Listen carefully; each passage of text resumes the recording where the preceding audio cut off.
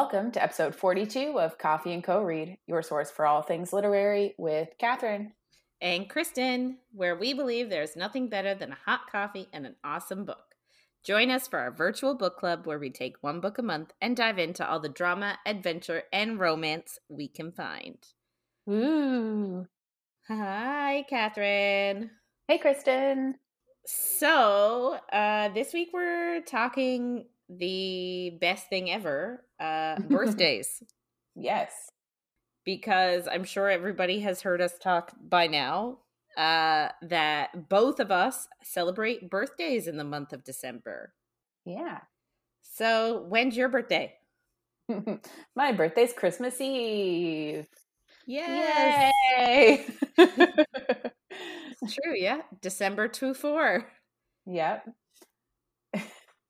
Yeah, so growing up, December 24th wasn't the best birthday because couldn't really hang out with my friends and stuff. Everybody always had plans, but like as an adult, much better. Big fan. Yeah. Yeah. Especially since I think this is just where we live, but Tibbs Eve is such a big thing here, which is on the 23rd. There's debauchery and drinking. I think it's literally just us. Here. Yeah, I honestly don't know. So, guys, again, like if you haven't heard of it before, there is this thing called Tibbs, which is Tibbs Eve. It's a name for the 23rd of December, like Christmas Eve. So yeah, and here where we live anyway, it's generally filled with a night of like, this is the night you get really drunk and like party your socks off, right? Like you don't really do that Christmas Eve because you're with your family or you're with your loved ones or whoever. So Tibbs Eve is the night that you like go off the rails and you get a little crazy. Yeah. And I have no idea if that originated anywhere or if that exists anywhere else but here. Yeah, I'm not sure. Idea. But it's everybody's up for a party that night. And where it's like the night before my birthday, I generally just party that night. And then once it's midnight, it's my birthday anyway. So it's perfect. Yeah. Because you don't want to be, not that I haven't been hungover on Christmas Day, but you don't want to be too hungover on Christmas Day. No. Especially if there are children involved, because they're going to wake you up regardless. They are loud. They don't care. No, that is true. Yeah. So definitely love that. And then for me, generally on my birthday, my family does brunch. Has a big old spread of food because everyone's hungover. By everyone, I mean me and my brother-in-law and my sister usually are the ones that are hungover. My parents aren't hungover. Yeah. But yeah, just a big old brunch where I'll have a coffee and Bailey's, a mimosa, and then a beer. And I'm like, I love multiple drinks at a brunch. It's my favorite. Yeah. But yeah, so definitely got better as I got older, but I'm a big fan of my birthday now. It's a good time. What about you? When is your birthday?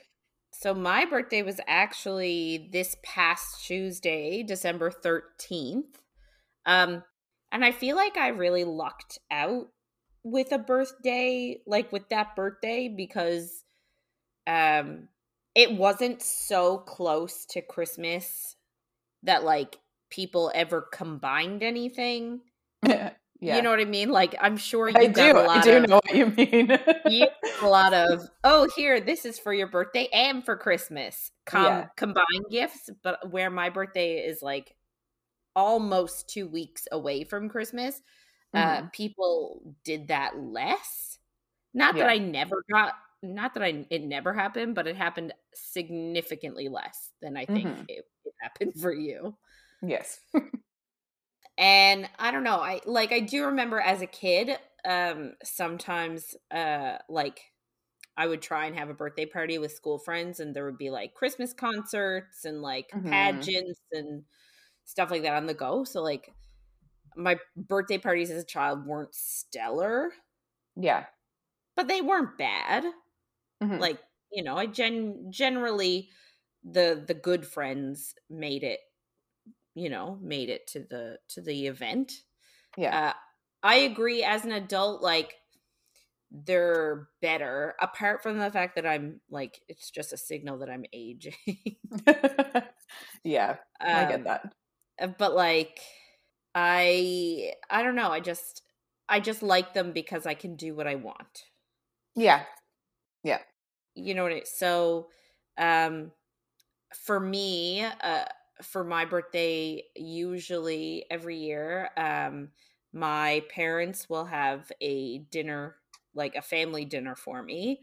So like the same way you do brunch, we do supper, with my, like, my parents, my sister, her fiance, my aunt and her partner, and their, like, some amalgamation of their 4 children, then my other aunt, my nan, sometimes my other aunt and her husband, and my uncle, sometimes one or more of my cousins, like, it's there's usually like between, I'd say, 12 to 15 Yeah. at like a family dinner. So I'll get that, and then on my birthday or near to it, my husband and I will go out to dinner at one of my favorite restaurants in town, and my parents will like take the kids. Last year was really nice. He actually booked a hotel room in town, so like we got to go do an escape room, which I really, really enjoy doing. And we went to dinner, and then we hung out in the hotel, and then the next day he booked like a really snazzy brunch at the hotel. It was like one of those like afternoon tea sort of deals, which was delicious. So yeah, it was lovely. And of course, we always do a thing to celebrate our birthdays together. I don't know why, we just do. Like, I don't even remember how it started. No. But I just, like, I do not remember. You and I always go out together to celebrate our birthdays. Yeah. I think we decided that for Christmas, we would like do the supper was kind of like Christmassy, but we would get each other gifts for birthdays. And then it just turned into going out for our birthdays, which is fine. Like, it's perfect. Yeah. I know. Like, and I know I did usually go to your birthday brunch too. But then again, like, we probably haven't really talked about it, but Christmas Eve, I have all those people that come to family dinner. I have everybody sleep at my house Christmas now. It's past, it used to be at my mom's house, now it's at my house. So when it was at my mom's house, I remember I used to go to your birthday brunch, but then it's at my house. So now I have to like stay home and clean and prepare for everybody coming. So I can't actually attend your birthday brunch anymore. So I like that we get to go out and, I don't know, celebrate us. Do our birthdays together. Yeah, no, I agree. And yeah, that's the thing I like about celebrating on the 23rd anyway, is usually you can see other people too that can't. Because the 24th is a like very heavy traditional day for a lot of people. So like I don't always see a lot of people on my birthday, which is like completely fine. Because the reason we do brunch is because before COVID, we used to do mass on the night of the 24th. We, those Christmas and Easter churchgoers turned into those. And now I don't know the last time I was at church, but I actually need to go Easter next year because my 2 nephews are doing their confirmation and I'm their sponsor. So I know I'll be going next Easter, but yeah. But yeah. So those are our birthdays. Yeah. Happy birthdays to us. Happy birthdays to us, and happy birthday to anybody else who's listening. If it's your birthday this month, birthday twins. Yeah. And Feyre, whose birthday is 21st. First, yes. Right. Winter solstice. Happy birthday, Feyre. Yay. Yeah, that's on Wednesday of next week. Yeah. Anyway, so this is just a heads up that we are not a spoiler-free zone and things might get saucy. Ooh. They might. Okay, so the last week was a pretty eventful week. We get Feyre sort of met all of Rhys's court, like his buddies. I'm gonna call them they're called the inner circle, so that's what I'm gonna refer to them as. So we have Amren, who is his second, and is like, we don't even know what she is. She's something trapped in a Fey body, but she's like terrifying apparently. We have Mor, his cousin that we met previously. We have Cassian, who is a Illyrian fighter. He's like the captain of Rhys's armies. And then we have Azriel, who is another Illyrian shadow singer, so he can manipulate shadows and stuff. And he is the spy master. So because he can manipulate shadows, that means he's really good at sneaking around places. So that's the inner circle. And Feyre has agreed to help them because there is a threat that we've discovered from Hybern. They are attempting to reforge and use the cauldron, which is like the thing that made this entire world, apparently. So Hybern wants to use the cauldron to tear down the wall between Fey and human realms so that they can enslave humans again. Yay! Good times. Yeah. Anyway, so I guess this whole thing is culminated into Feyre and Rhys going to see the bone carver, who's like another creature that we don't really know much about, like what he is, but he knows things. So he told them that Hybern is the one. Hybern is trying to do this to the cauldron. They're trying to get it back to power. And the only way to control it really is through a book called the Book of Breathings. Half of it is in the Summer Court. Half of it belonged to the humans. But there's no way to steal the one from the humans. It has to be given of the human queen's own free will. So they have to try and get it from them in a nice way. True. So they need a nice neutral location on human lands that they can meet the human queens at. And the only place that we have is Feyre's family's house. Makes sense. So Feyre, Rhys, Az, and Cassian, they have all traveled to Feyre's family's house and asked them to open up their home. They have said yes. And they have sent the staff away so that they can have their sort of first meeting. And that's where we start. So Elain is sending the staff away. And originally, like, when Feyre first showed up to sort of get them to help, Rhys, Cassian, and Azriel were, like, invisible, I guess. They did travel there with her, but she knocked on the door alone. Mm-hmm. So as soon as the staff were gone, they appeared, which is funny. The thing I noticed, and like we sort of bring it up a little bit, like it gets brought up near the end of the book, I think. So Feyre is wearing a crown, like a diadem, we'll say, to this meeting. Like, I understand why, because I know what happens in the next, like, I know what happens. Yeah. So I get why. But, like, why doesn't she question why?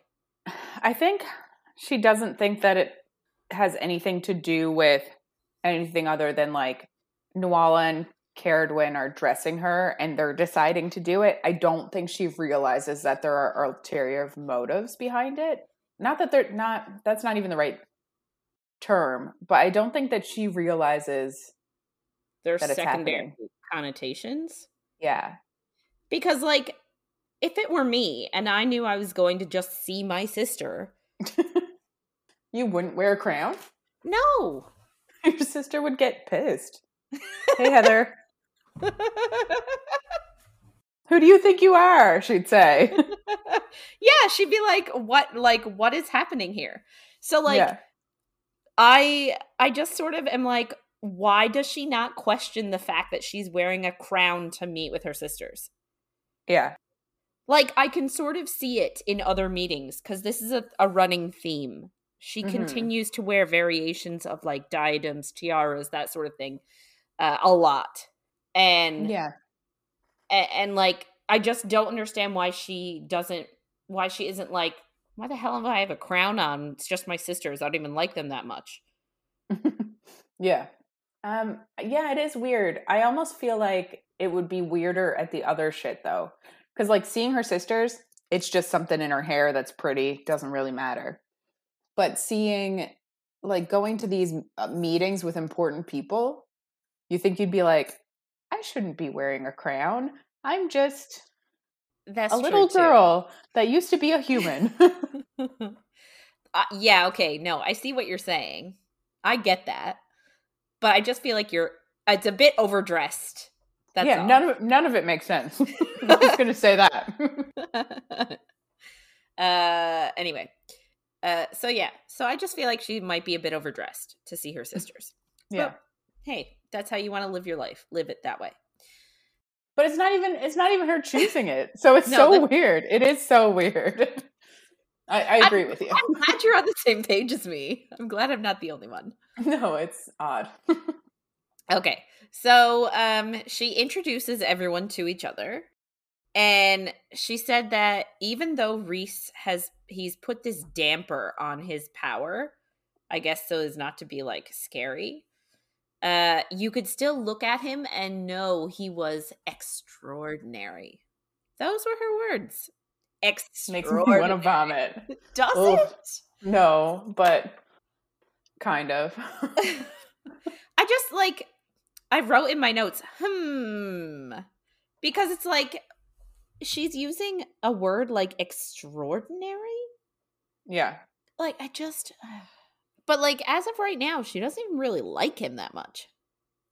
No, but extraordinary just might mean like, it can just mean like extraordinary power, I guess. But still, a lot happens every week, but a lot happens this week. But I'm like, say that every week. I know, but I'm like, by the end of this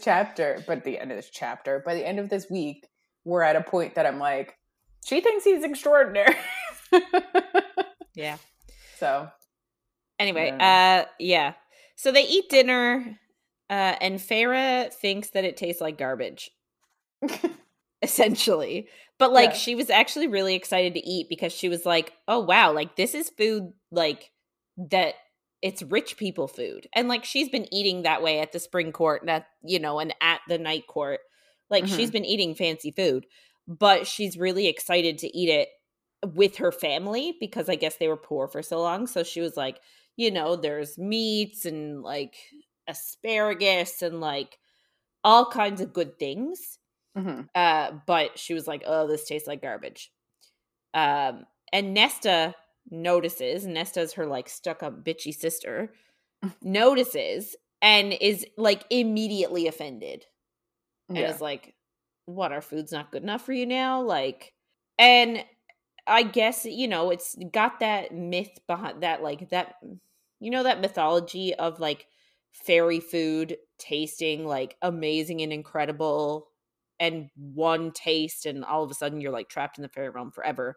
Yeah. And that's why it tastes so good, to like entice you to eat it. I feel like it's sort of that sort of myth a little bit. Like, fairy food actually just tastes incredible. Anyway, so in comparison, human food, garbage. Yeah. So my favorite part of this scene is actually comes from Cassian, because Nesta is like being herself, so she's being a bitch, and says that like, oh, what, you're like too good for our food now, sort of a thing. And Cassian sticks up for Feyre here. He like defends her, and he says, like, he sort of is staring at her, and she's like, well, what are you looking at? And he says that he's looking at someone who let her younger sister go into the forest and risk her life every day while she did nothing. And then he said Feyre died to save his people and was willing to do so again to protect the humans. So essentially saying, like, you should show her some respect. Mm-hmm. And I just really love that. And I love that it was Cassian that did it. Like, I love that SJM didn't have Rhys do it. Yeah. Because, like, we all sort of expect it from Rhys, right? We all sort of can tell that he sort of has a thing for her, right? Yeah. Like, he's flirty with her. Like, we just can tell. Yeah. Right? So I like that it's Cassian that does it, because it's sort of coming at it from, like, a friend angle. Like, she's not just making, like, this isn't just Rhys having a thing for her. This is, like, she's developing friendships and relationships with all of the people in the inner circle. So Yeah. I really appreciated that. And I thought it was about time somebody said something to Nesta, because I just want to punch her. Anyway, Elain and Azriel actually, like, are polite and sort of close the bridge, like, sort of make Feyre and Cassian and Nesta sort of get over the spat that they're sort of having, and sort of make them talk about other things. Like, they change the subject. And that's the dinner. Like, they finish dinner and they go up to bed. I don't understand, though. Like, so are Elain and Nesta gonna do the dishes now? Because they sent all the servants away. Doubt it. So, like, what? They're just gonna leave them on the table? Probably. Okay. I'm assuming the servants are coming back tomorrow. So, like, maybe. But I guess they have breakfast the next day. So I don't really know. Oh. Who makes them breakfast? Is Nesta making them breakfast? I don't think so. I wonder if they just, like, get a thing of toast or something. Yeah. Anyway. So they write their letter to the queens, make sure it's, like, all flowery with the language and, like, polite. And then they stay the night at their house. Rhys and Feyre share a room. Ooh. I know. But they do not share a bed. What? I know. They go into the room, and Feyre sees that it's, like, one double bed, and she's like, this is not happening. And so he, like, conjures a separate bed that he then sleeps in. Which is interesting on a few different levels. But it's sad, because love myself a one bed trope. Yes.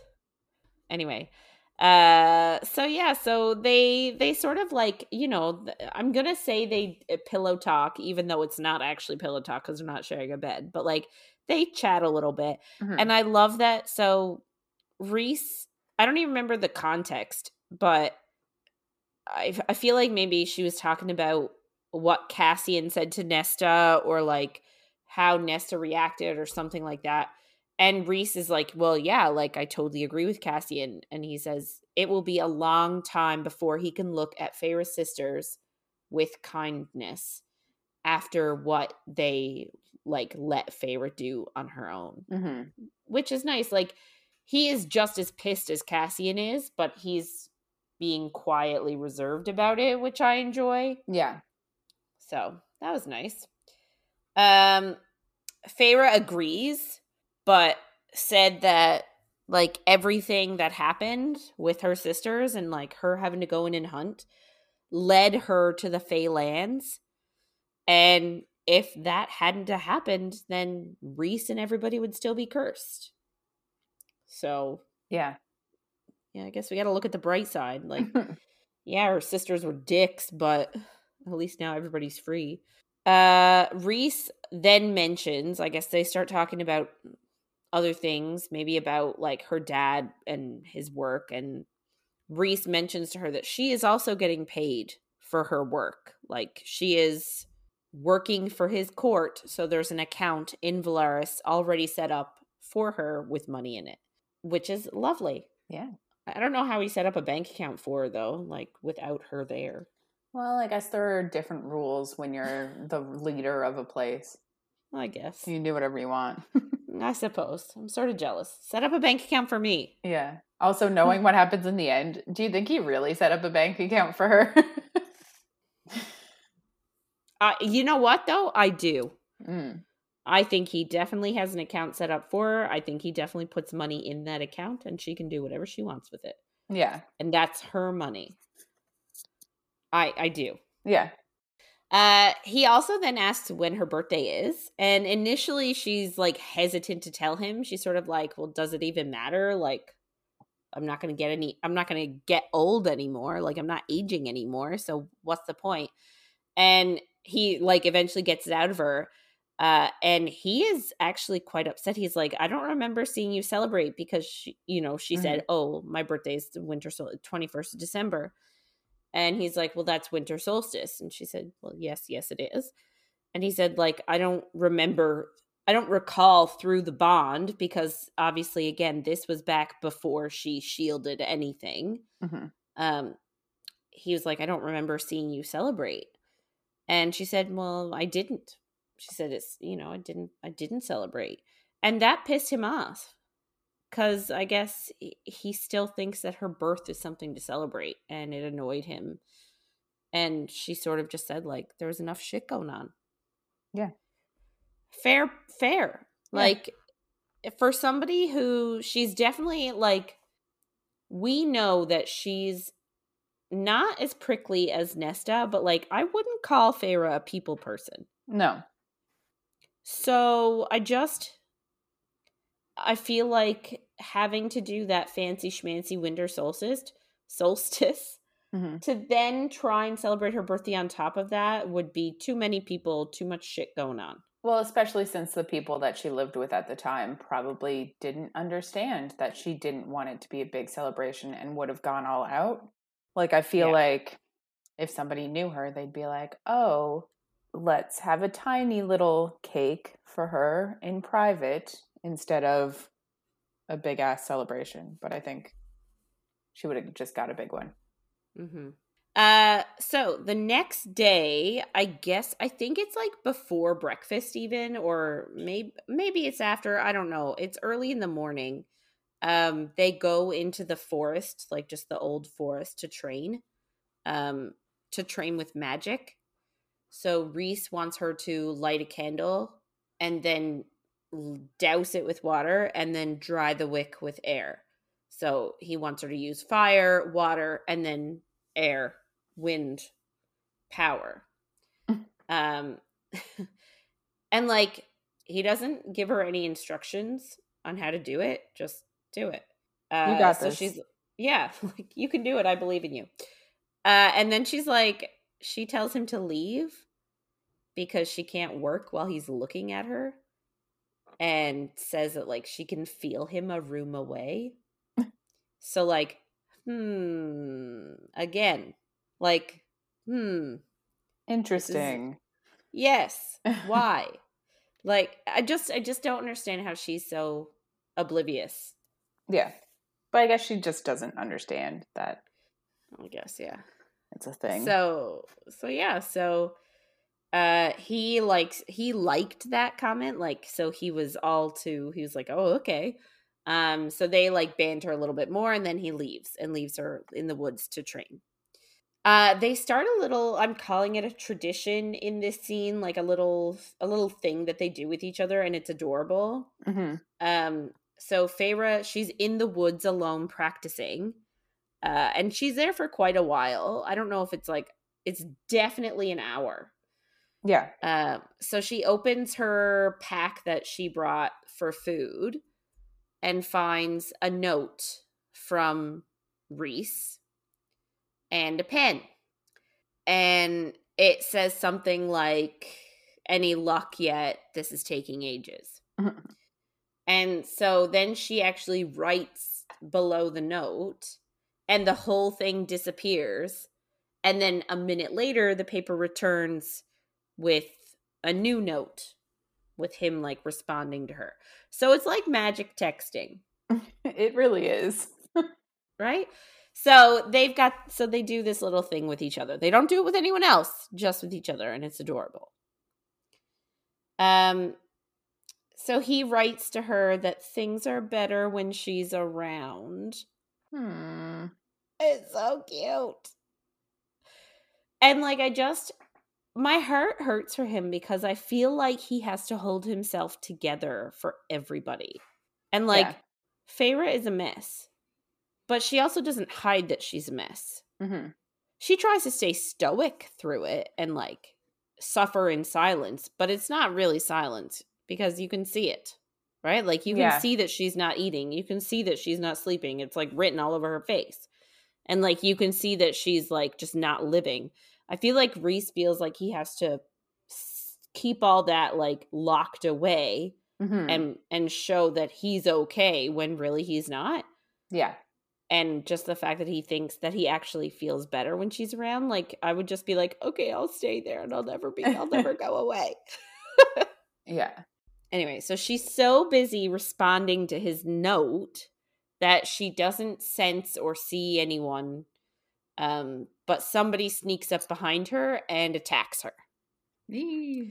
I know. And they sort of like hold her in a chokehold with like their arm around her neck/head. And they sort of speak in her ear and she immediately recognizes it as the attor. So the attor is like a winged creature. Do you know what I think of when I think of the attor? I think of a cross between Hotel Transylvania 2, the grandpa's henchman is like a weird bat creature thing. Okay. Which is really obscure. But then also the Underworld 2. Remember Marcus in his original vampire form? Yeah. That. Interesting. That's what I think of when I think of the attor. How big are you thinking? I'm thinking full size. Oh, I was thinking like 3 feet. Oh, no, I'm thinking it's a full-size human. Oh, okay. I don't know. Anyway. So she's terrified because she remembers the attor like kicked her butt and like beat her up as tortured her as a human. So before it could do anything else other than like hold her and whisper something in her ear, night like explodes around them and nobody can see anything. And Rhys shows up with Azriel and Az has him in a second and he's gone to question him about Hybern / torture him. And the attor sort of says like, no, I promise this isn't me. Like my master asked me to come for Feyre and to like steal her away. So once Azriel takes the attor to an undisclosed location to torture him, Feyre is like furious because she knows she senses that Rhys has set her up as bait. Yeah. Because he was like, because he was too prepared. So she was like, what the hell? And he was like, oh yeah, I was wondering who it would be to come and take you first. Like, who would come for you first when you were alone? And she's pissed because she's like, I don't want to be in the dark about things. So she was really mad. And then he got equally mad at her because he said, that she stopped fighting with Tamlin. Like, she stopped fighting his rules, stopped fighting to live. Yeah. She was content to be this, like, vacant shell, which for him, he was really upset about. So they're sort of arguing, and she's trying to punch him because he insulted her, and like she's pissed that he said that. So she's trying to hit him, and as soon as she gets close to hitting him, he winnows away. And she keeps going up to him, trying to punch him, and then he winnows away, so she can never connect.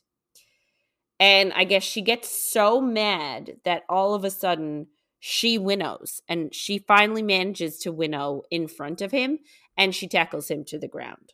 Yeah. And initially I was sort of like, ooh, like sexual tension, but there's none. She is so pissed. Yeah. And she just says to him, she says, "You are never allowed to use me as a pawn or as bait again." And if that was going to be part of her job description, then she's done. She's not continuing. Mm-hmm. And I feel like maybe he didn't realize how much of a no-go, like, situation that was for her. Yeah. Like, I think he's starting to realize how much control plays an important part in her, I'll say, rehabilitation process. Yeah. That's a good thing to call it.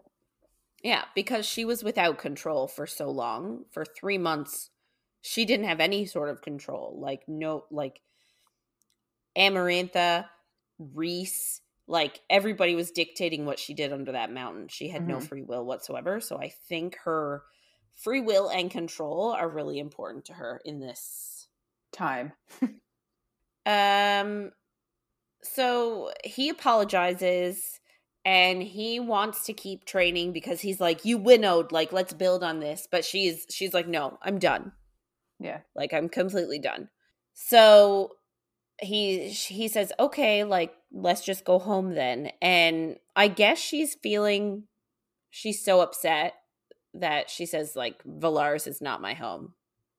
And she said that she could see the hurt on his eyes. Like, he's been really welcoming to her, opening up Velaris to her, and, like, he's worked hard to make that a really nice place. And for her to say that is, but I think she was trying to cut him a little bit. Like, she was trying to be hurtful. But, like, I think her biggest thing is, like, where is her home? Where at this moment would she say her home is? Because it's obviously not with Tamlin. She doesn't really feel comfortable with her sisters. Like, I also feel like she's just kind of feeling a bit betrayed and lost, and like, this was like, oh, you're going to fuck me over too and take away my control. Like, I already went through this. I'm not going to let it happen again. So I think part of it was also she's trying to save herself from going through any more pain, I'll say. Yeah. She's been through a hell of a lot in a short period of time. Yeah. So I guess Rhys immediately drops Feyre in Velaris and then goes to join Azriel and maybe Cassian. I don't know where Cassian is at this point. Wherever, I think maybe it was just Azriel. To join him wherever he was to torture the Attor. Rhys comes back a little bit later saying everything was done and they learned what they needed to. He asks Feyre, like, how much she wants to know, because I guess he's realizing that she wants to know things. She doesn't want to be left in the dark. Mm-hmm. So he says it's up to her, like, completely. He will tell her as much or as little as she wants. And she says she wants to know everything. So he shows her, like, he hauls her into his mind. He opens, like, a little room just for her and shows her the memory of them torturing the Attor, sort of similarly to how he showed her the memory of Ianthe with her bouncing boobies. It's true. It's just funny. So the memory sort of shows them torturing mildly the Attor. Like, they don't really torture him a lot. No. They're not, like, cutting off fingers or, like, anything like that. No, and they let him go. Don't they? Like, yes, they do. They do let him go. I'm like, what is this? This is not any type of torture. Yeah. But, like, they do it on purpose because they want to send a message, right? Is what they say. So, I guess we read this next section of this memory in Rhys's point of view. And Rhys sort of mentions that Azriel has this, like, icy rage that even Rhys can't thaw. Mm-hmm. And it doesn't seem like anything helps, really, except for Mor, I think, a little bit. Like, Mor is really the only one that can get him out of this, the funk he's in sometimes. Mm-hmm. But, like, apparently nothing helps this icy rage that he has. Like, he's just cold and angry all the time. And even said that, like, once he got so powerful, him and Rhys went back to his father's house where he was tortured and lit on fire, and he broke his half brother's legs. Yeah. But, like, it doesn't seem like that is enough. And I mean, I don't know if I would think it's enough either. No, and it's throughout this book you can tell that he's always trying to separate himself from Illyrians. Like, his hatred of them is so separate from his being. Like, he doesn't feel like he's one himself. No. So apparently Azriel has also been monitoring the spring court just to see if, he's mobilizing anybody or how it's going over there.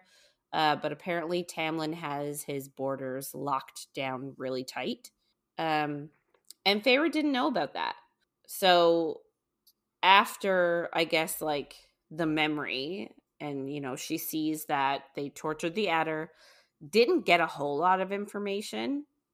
Mm-hmm. Just that, Hybern was trying to get Feyre and was at his castle locked up tight. So after Feyre comes out of the memory, they did let the attor go because, again, they tortured him and then they wanted him to, like, limp back to Hybern to sort of show, hey, we know what you're up to, sort of a thing. Mm-hmm.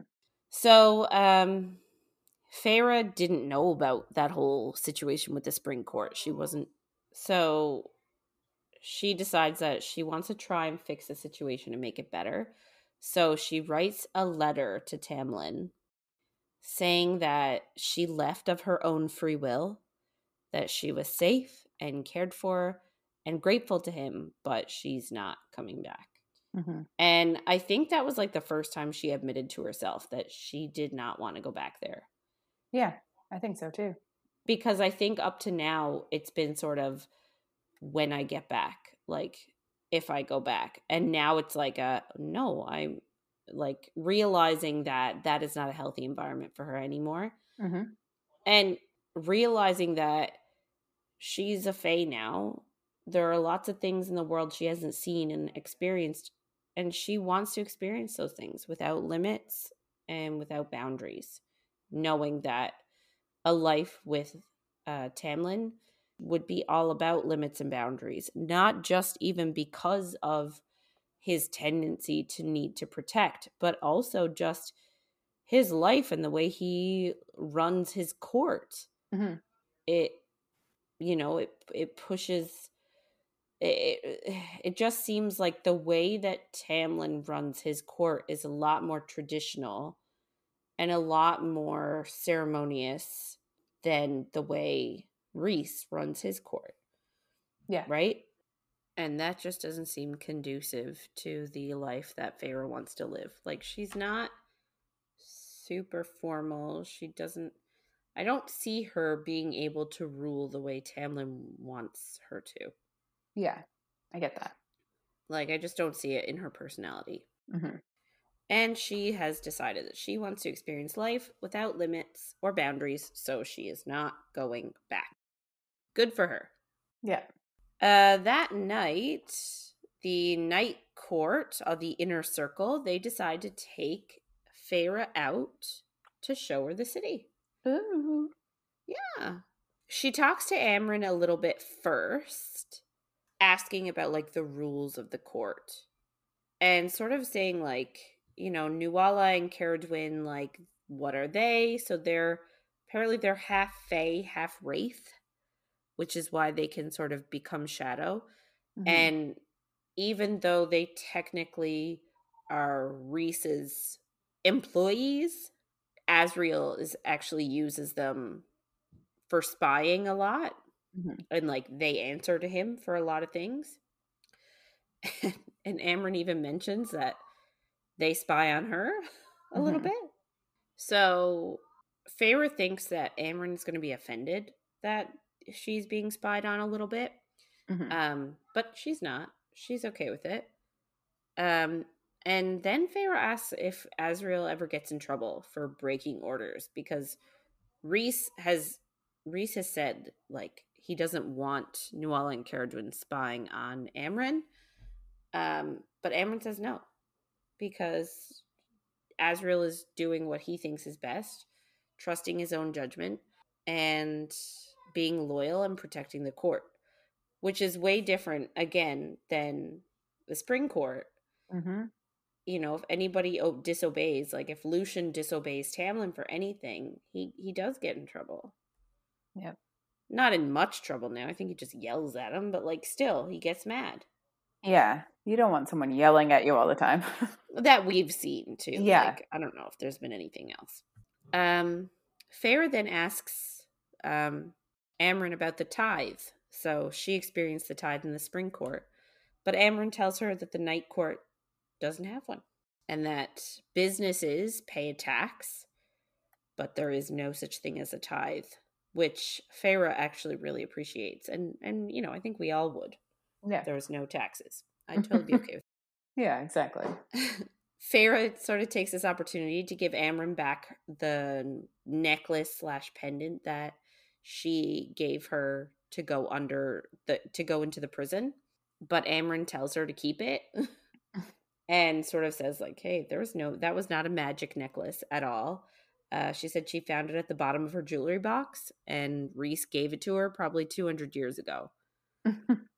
And she was like, if there was no magic in it, then why'd you even bother giving it to me? And she said that Feyre needed to believe she would get out, so she gave it to her. So, like, she sort of tricked her, and it's sort of like, what do you call it? The placebo effect? Yeah. Right? She's told her it would do something, and it was really just her subconscious that needed that assurance.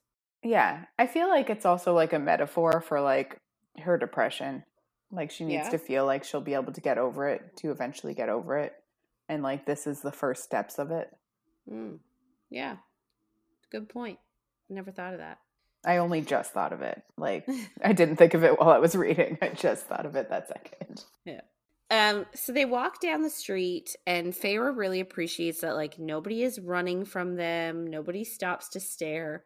Like, everything is normal, and they're all treated like human beings. Like, they're not treated irreverentially or anything like that. They're not treated like gods or kings or anything. They're just normal people walking down the road. And Feyre sort of finally, and I know we've sort of talked about it a little bit before, but she actively feels bad at this point. She was mad at this place. Like, she feels bad that she was mad that Velaris was untouched. Like, remember back when she first came last week, she was upset that Velaris escaped the war untouched, but now she sort of feels bad that she was upset about it. Yeah. Because she knows that the inner court fought so hard to preserve and protect this one spot. And she said it's nice to have somewhere normal. Like, it's nice to have somewhere normal to go, to feel normal. Yeah. So they go to this really, like, small, dinky restaurant. Like, I'm calling it dinky in the best way. Like, it's nothing fancy. And apparently they bring out dish after dish.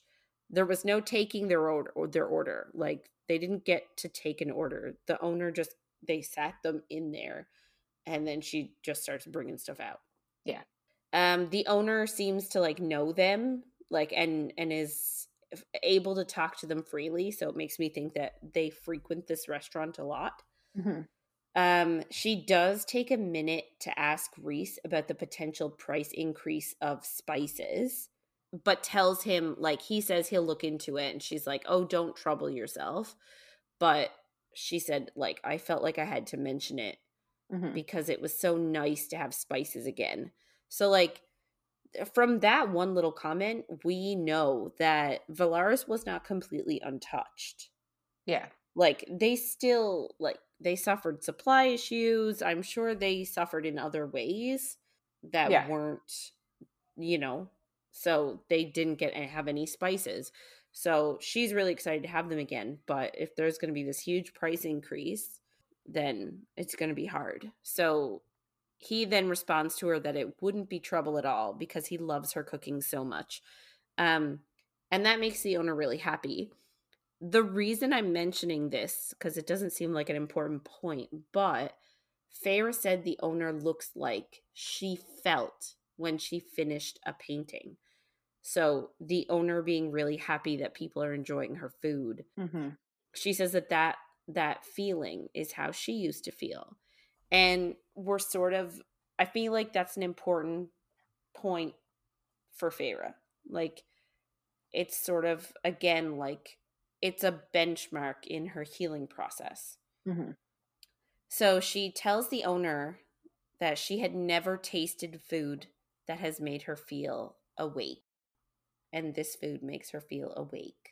So I guess Rhys sort of looks at her really softly after she makes that comment about the food, like, and I just love it because he's, Yeah. I just do. And then the owner brings Amren out a goblet of blood. So Amren doesn't eat food. She drinks blood. Lovely. I'm here for it. I love the idea of this like small pint-sized fae like sitting at the table with a big old goblet and like getting like a milk mustache, but it's red. Like fair. So after they eat, they leave the restaurant and Mor wants to go dancing.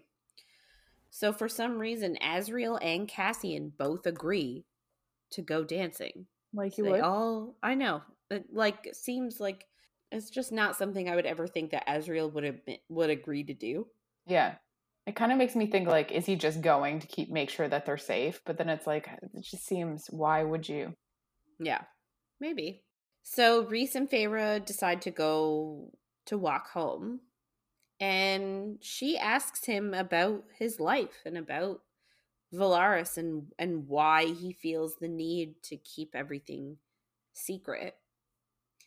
And he said that like long ago the court used to be dark and evil until one like ancient high lord purged the court of darkness and established Velaris and decided to keep it a secret. Eventually, the darkness returned, which created the divide between Velaris and the hewn city. So then Feyre asked him if him and Amren had ever slept together, because I guess she was curious since Amren admitted that Rhys gave her that jewelry, that necklace, and I think we've seen Rhys give her another piece of jewelry as well. Yeah, I think it was a pendant. So I guess she's sort of thinking that maybe there's some history there or something, and he laughs at her. He's like, no, not even close. So they keep walking, and she finds like a busker playing music on the street, and she says that it's beautiful and it's this haunting melody.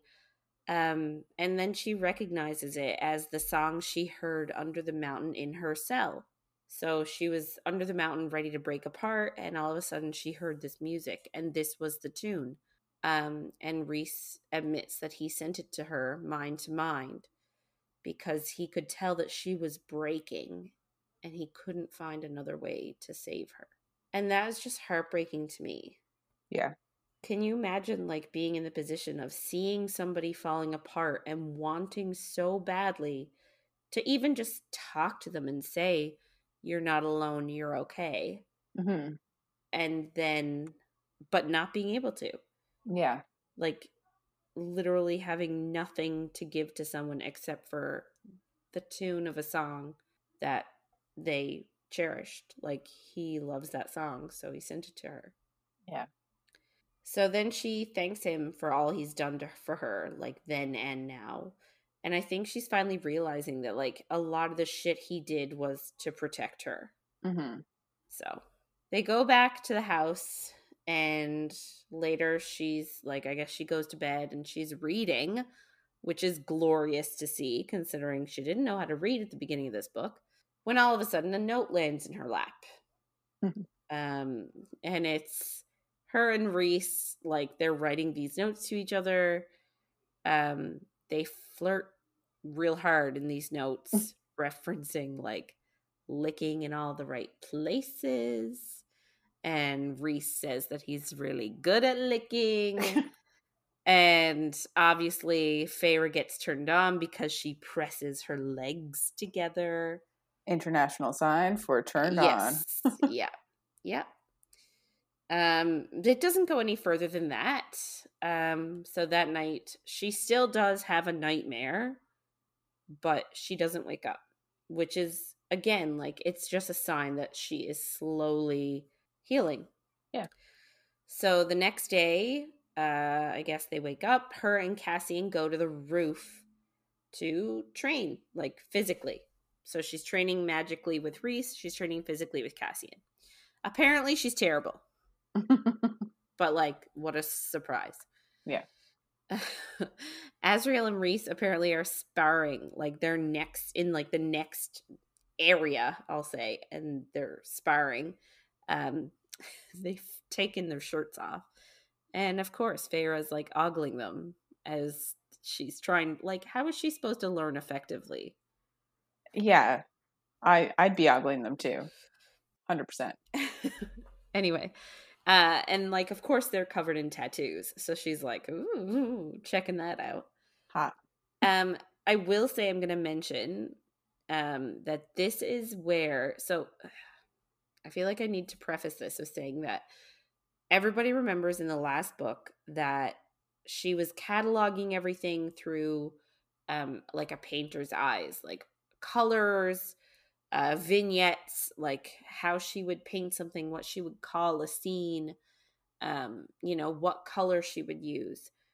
So she hasn't done that, and she hasn't wanted to do that at all since after Under the Mountain. She hasn't picked up a paintbrush. She refuses to see color anymore. Really, like, she just doesn't do anything like that. So this scene, seeing them fighting, she all of a sudden gets this flash of what a painting could look like with them as the subjects. And she says she would call it Death on Swift Wings. So again, this is like a major step for her in her healing process, because she's finally very slowly starting to see those scenes and those vignettes again of what she could potentially paint and how she would paint something, which is just really nice to see. Agreed. So Cass sort of mentions to her that the tattoos are Illyrian and that you get them when you finish your training. Apparently they represent peace and glory. Feyre's hand, like her bargain tattoo, is sort of modeled after the Illyrian ones. So her and Cass stop for a break and a drink, and he asks, like, how she is after sending the letter to Tamlin that she's not going back. And initially he's sort of like, I think she's a bit put off at the fact that he knows about it. Right? Like, she didn't think he would know what it said and the contents. Yeah. So this sort of starts her thinking about how, with Tamlin's temper, he'd probably, like, trash the whole manor, considering, like, what he did when she told him that she was suffocating, he, like, exploded a room. So she says she can only imagine what Tamlin did when he got that letter. And she admits to herself, she's not saying this out loud, that she was afraid of his temper, but she had loved him so much and was so happy originally with him and at peace that she ignored the temper. Yeah. But obviously after the Under the Mountain, she couldn't ignore it anymore. So she sort of doesn't really want to talk about it with anyone, like, rightfully so. So she tells Cassian that she's fine, like, after sending that letter, but she's lying. Yeah. And so again, I guess they pick, like, she sort of, he sort of picks up, like, the, those gloves, those boxing gloves that you put on your hands and then somebody punches and hits them. I don't know what they're called, but has those pads on, and she's got boxing gloves on, and she's doing, like, she has to do the 1-2 punch exercise. Mm-hmm. So they start doing that. And so she says, she's like punching his pads, and she's like, oh, I'm fine. And then she starts to think about it. And she said that, like, she did everything for her love for Tamlin, and everything she could for Tamlin. She ripped herself to shreds. She killed innocent people. She died, and he just sat there and watched it happen. And when he finally had a chance to act back under the mountain, when they finally had that moment alone, instead of trying to free her, he just wanted to fuck her. Yeah. And we talked about how that was problematic, but I don't think she realized how problematic that was at the time. No, she's also a teenager, but I feel like she thought it was like romantic and like, oh, he loves me so much that when he gets this 1 second, all he wants to do is bang. Yeah. So then she continues, like, and this is all thoughts inside of her head. When Amarantha had broken her neck, he just sat there on his knees and begged. Like, he didn't try to kill her, and he didn't try and fight. But unlike, I will say, she doesn't think this, but I'm going to say it. Unlike Rhys, who, as soon as her neck snapped, he reached for a dagger and tried to attack Amarantha and kill her. Yeah. But Tamlin just didn't. He was just sobbing next to her body. Yeah. But when he got his powers back after, he had the nerve to say to her that she wasn't useful anymore and that she needed to be protected for his peace of mind. But, like, she's the one who saved him. She's the one who did everything for him. And I guess she was starting to she realized how mad she was that he then almost like discarded her or discredited everything she did and said, oh, well, I've got my powers back now, so now I protect you. I don't, like, you're just a weak, like, you're my weak little woman. Yeah. But, like, no, she's never been weak. She's never been powerless. But that's the way he treated her. So she sort of admits that, like, he's still good. He's not an evil. But he was wrong. And yeah, maybe he did fight for her, but she had fought harder for him. Mm-hmm.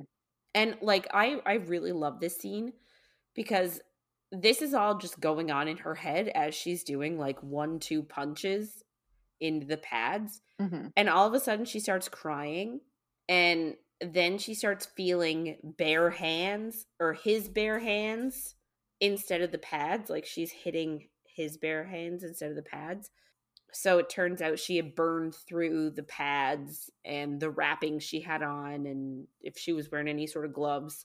And she broke down again, and she sort of said out loud for the first time, I killed them. Again, referencing those Fae that she had killed under the mountain. And all Cassian says in response then is, I know. And, like, he doesn't say it to blame her or to condemn her or anything. Like, it's just simple fact. He's not ignoring it. And again, I love that she's having this moment with him. Yeah. Right? Same. Because I like that she's creating multiple relationships with the people here. Mm-hmm. Because then it's sort of explaining to us that it's not just a romantic, like, you know what I mean? It's not a love triangle, because she's discovering so much more in this place with these people. Like, she's almost like she's making a new family. Yeah. So she and I think, like, Cassian is an awesome one to sort of confide in that way, because he is captain of the guard. He's done a lot of shit. Mm-hmm. I'm sure he's killed a lot of people. Yeah. So just being able to relate to her in that way, I think, is really important. So she then sort of, after he says, like, I know, she breaks down further and says that it should have been me. And that sort of confession makes Rhys come over, and he wraps her in his wings and comforts her and sort of like hugs her. And he says that she will feel that way every day for the rest of her life. So like he's not trying to like placate her or like say, "Oh, you'll get over it. It's not that big a deal." Yeah. No, he's admitting that it is a big deal. Like she did kill innocent. She killed 2 innocent people. Mm-hmm. But he says like you can either live with it every day or let it consume her. Yeah. And he says that he's sorry that he couldn't protect her from what happened under the mountain. He then sort of admits again, he makes another confession that he has 2 types of dreams. The kind where he or one of his friends is Amarantha's whore again, or the kind where he sees Feyre's neck snap and the light leave her eyes. So her death really affects Rhys as well. Mm-hmm. And I'm going to harken back to Feyre's conversation with Lucien. Lucien says that Tamlin saw that too and, really struggles with it. So be patient with him and blah, blah, blah. So again, we're sort of seeing this. I don't know whether I should call it a similarity or a difference, Mm-hmm. because both men are like haunted by the same sort of scene. Mm-hmm. But the way that they are dealing with their traumas are completely different. Yeah. So they discuss her powers again because like after she like settles down a little bit, so I guess the flames that burnt through the pads are from Autumn Court. And can I just say one thing? I forgot to say it. I'm backtracking. When Okay. she was punching the pads Mm-hmm. before she had that breakdown, like he kept his hands up for her to keep going. He was willing to risk her burning his, like her blistering and giving him burns on his hands because he thought like that she needed to get it out. So he kept his hands up and he was like looking at her like, it's okay, go ahead. Yeah. And she like noticed that, and that's what made her break down. Yeah. And I loved it. Me too. I think he even said, if I can keep going if you need me to. Yeah. Like, it's Or such like, it's a... okay, something like that. Yeah. Yeah, something like that. But it was such a good scene. Mm. Like... Well, I just find that like, I find that books, and we've said it before, that books so often like glaze over traumas and stuff and just try and make it seem like happily ever after everything is okay. But like Mm-hmm. I feel like this is sort of everyone sort of saying like it is totally okay for you to not be okay.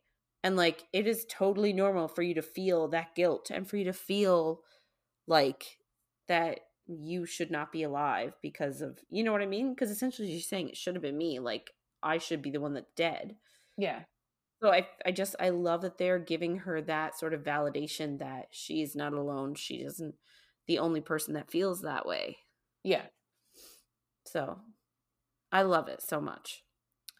So he wants her to try to summon darkness, but she can't. And I think a lot of it has to do with she keeps thinking of darkness, and the only darkness she can sort of picture, it's like the only darkness she's consumed by, is the darkness of a prison cell or a Yeah. nightmare. And like, fair point, a lot of people sort of see the dark as scary and nightmarish. But he sort of brings forth and conjures this dark that is soft and quiet and peaceful. And there are stars in it, and it's just really lovely. So she sort of takes her first like peaceful breath And he sort of helps her realize that darkness isn't all bad. So I guess that's another, like, you know, her becoming closer to our two men. So a few days later, she is training with Cassian, and I guess she's getting a little bit better. And they get the news that the summer court has accepted their request to come visit. So they're going to go and try and get the half the book. Rhys, Amren, and Feyre will be going. Since the last time Cassian went, he broke a building there. So apparently he's not welcome. Broke a building. How do you break a whole building? I don't know. So Feyre and Rhys like flirt some more. She's starting to sort of get into this idea that she deserves this like fun distraction. So why not like go all in the flirting? She doesn't want it to go any further than that because of everything going on with Tamlin, and you know, she knows that it hasn't actually been that long since she left him, and she doesn't want to feel like she's betraying him. Mm-hmm. Stupid, but I guess whatever floats your boat. So they winnow to the summer court the next day. Goes very fast. They meet Tarquin, the High Lord of Summer. So Feyre said that she feels something in her blood, like called to this place and to the High Lord, and she's assuming it's like his bit of power. They're all introduced. So Rhys and Amren put on their masks of indifference and cruelty, and sort of like are being like a little bit nonchalant. And Feyre decides she's going to do that too. So she's being all sassy. We meet Cressida, who is the princess of Adriata and Tarquin's cousin. I immediately dislike her. She was not under the mountain. Tarquin was. She was not. Yeah. We also meet her brother, and who is the captain of the Royal Guard, Varian. So we've got Tarquin the High Lord, Cressida, Princess of Adriata, and Captain of the Royal Guard, Varian. So they were led through the palace, and Feyre notices that like there are no lesser fae in the castle, like anywhere. Mm-hmm. All the servants are even high fae. So that's an interesting like little dynamic that the summer court has going. Mm-hmm. So they sort of talk about how repairs are going to the castle and repairs to the city and all this stuff. She sees like a nice view, and Tarquin comes over. Like, I guess she's standing like sort of at a window or balcony, and Tarquin comes over to talk to her. He wants to know how she fits in with Rhys's court. And that's sort of leads to this discussion about Hybern starting a war and what the summer court would do. And the summer court, like, I guess Tarquin sort of says, like, if Hybern wants to start a war, like, I'll fight against them. However, they don't want to go to war about other things, insinuating Feyre. Yeah. Like, so aka Feyre is technically Tamlin's bride, and if the summer court was helping Rhys harbor her, then they could technically be at war with the spring court. So I guess technically they insinuate that if Tamlin knew that she was in the summer court, then all Tamlin would have to do would be to write Tarquin a letter. And Tarquin would be by law required to give Feyre back to him, like she's a piece of meat. Yep. But Feyre sort of like says, like, don't worry, he knows like where we stand. He's not going to do that. He's not going to war over me. And I'm like, I know. I don't know why she opens her mouth at sometimes. I'm like, does he? Anyway, I think she feels like that letter.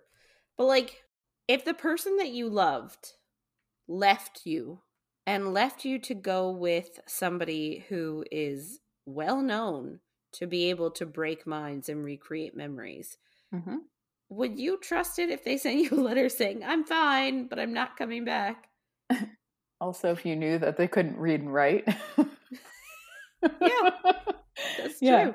Because according, 100%. It doesn't really make sense. No, so like I feel like she's being a bit short-sighted here. 100%. But I feel like I sent him a letter, everything's fine. But like, when you were like late teens, early 20s, and you were like, I'll break up with that guy, it'll be fine, it'll be easy. I know you don't. But it happened to me. You saw it happen to other people around you, so I guess, yeah. Anyway, it was I sort of like, Anyway, so Tarquin sort of like reassures them, like, don't worry, I won't do that. But Rhys sort of says to everyone, he was like, if anybody fucking tells Tamlin that Feyre is here, if anybody attempts to give her to him, their lives are forfeit. Hey. I love it. I love it. Me too. I'm totally here for it. I'm like, yes, Rhys. Like, because she does not want to go. So, yes. Yeah, I agree. Personal autonomy here, people. She doesn't want to go back. She shouldn't have to go back like a piece of meat. Yeah, completely agree. So Rhys goes to Feyre's room, I guess, after supper that night. And he tells her that the problem is he actually likes Tarquin. He asks her to do what she has to do without making enemies, i.e., don't get caught. Yeah. Rhys also comments that Tarquin wants her, like in a sexual way. And she kind of taunts back and asks if Rhys would be fine with her fucking Tarquin for the book. And she actually says fucking, which I just thought was interesting. Yeah. I didn't realize that there was an F-bomb in this book until... I think there's more than one. There's definitely several. I just didn't notice them. Because people complain about all the F-bombs in F-bombs. It's the right, I guess. But anyway, people complain about them in Silver Flames because there are a lot in Silver Flames. I'll give you that. But I'm fine with them because I swear a lot. I guess. I never noticed. I just know that afterwards people complained about them. I didn't really notice myself, but it's just because I would probably swear that much anyway. But right. I just hadn't noticed that there were any in this book. And then she said that, and I was like, whoo, spicy. Anyway. Yeah. Rhys says that he's fine with it, and she doesn't believe him. And they kind of like get closer to each other. And it very much reminds me of 2005 Pride and Prejudice, when after she says no and they get closer together and you're like, they're going to kiss, and then they don't, and you're very sad. That's how I felt. Yeah, no, I think that's how everybody feels when they watch that scene, because like they're like breathing in each other's air and they're like about to rub noses, and then he's like, thank you, madam, or for all of your time. Yeah. Walks away. No, he says, forgive me, madam, for taking up so much of your time. Yeah, that's true. Yeah. Oh, so good. So good. Guys, if anybody hasn't watched it, just do it. You need to. Agreed. And we need to do Pride and Prejudice at some point. Yeah.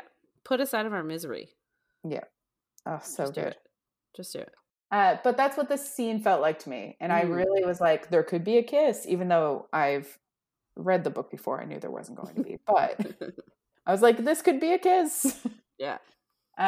Anyway, and then Rhys kind of like breaks the tension and asks her to light the candle behind her.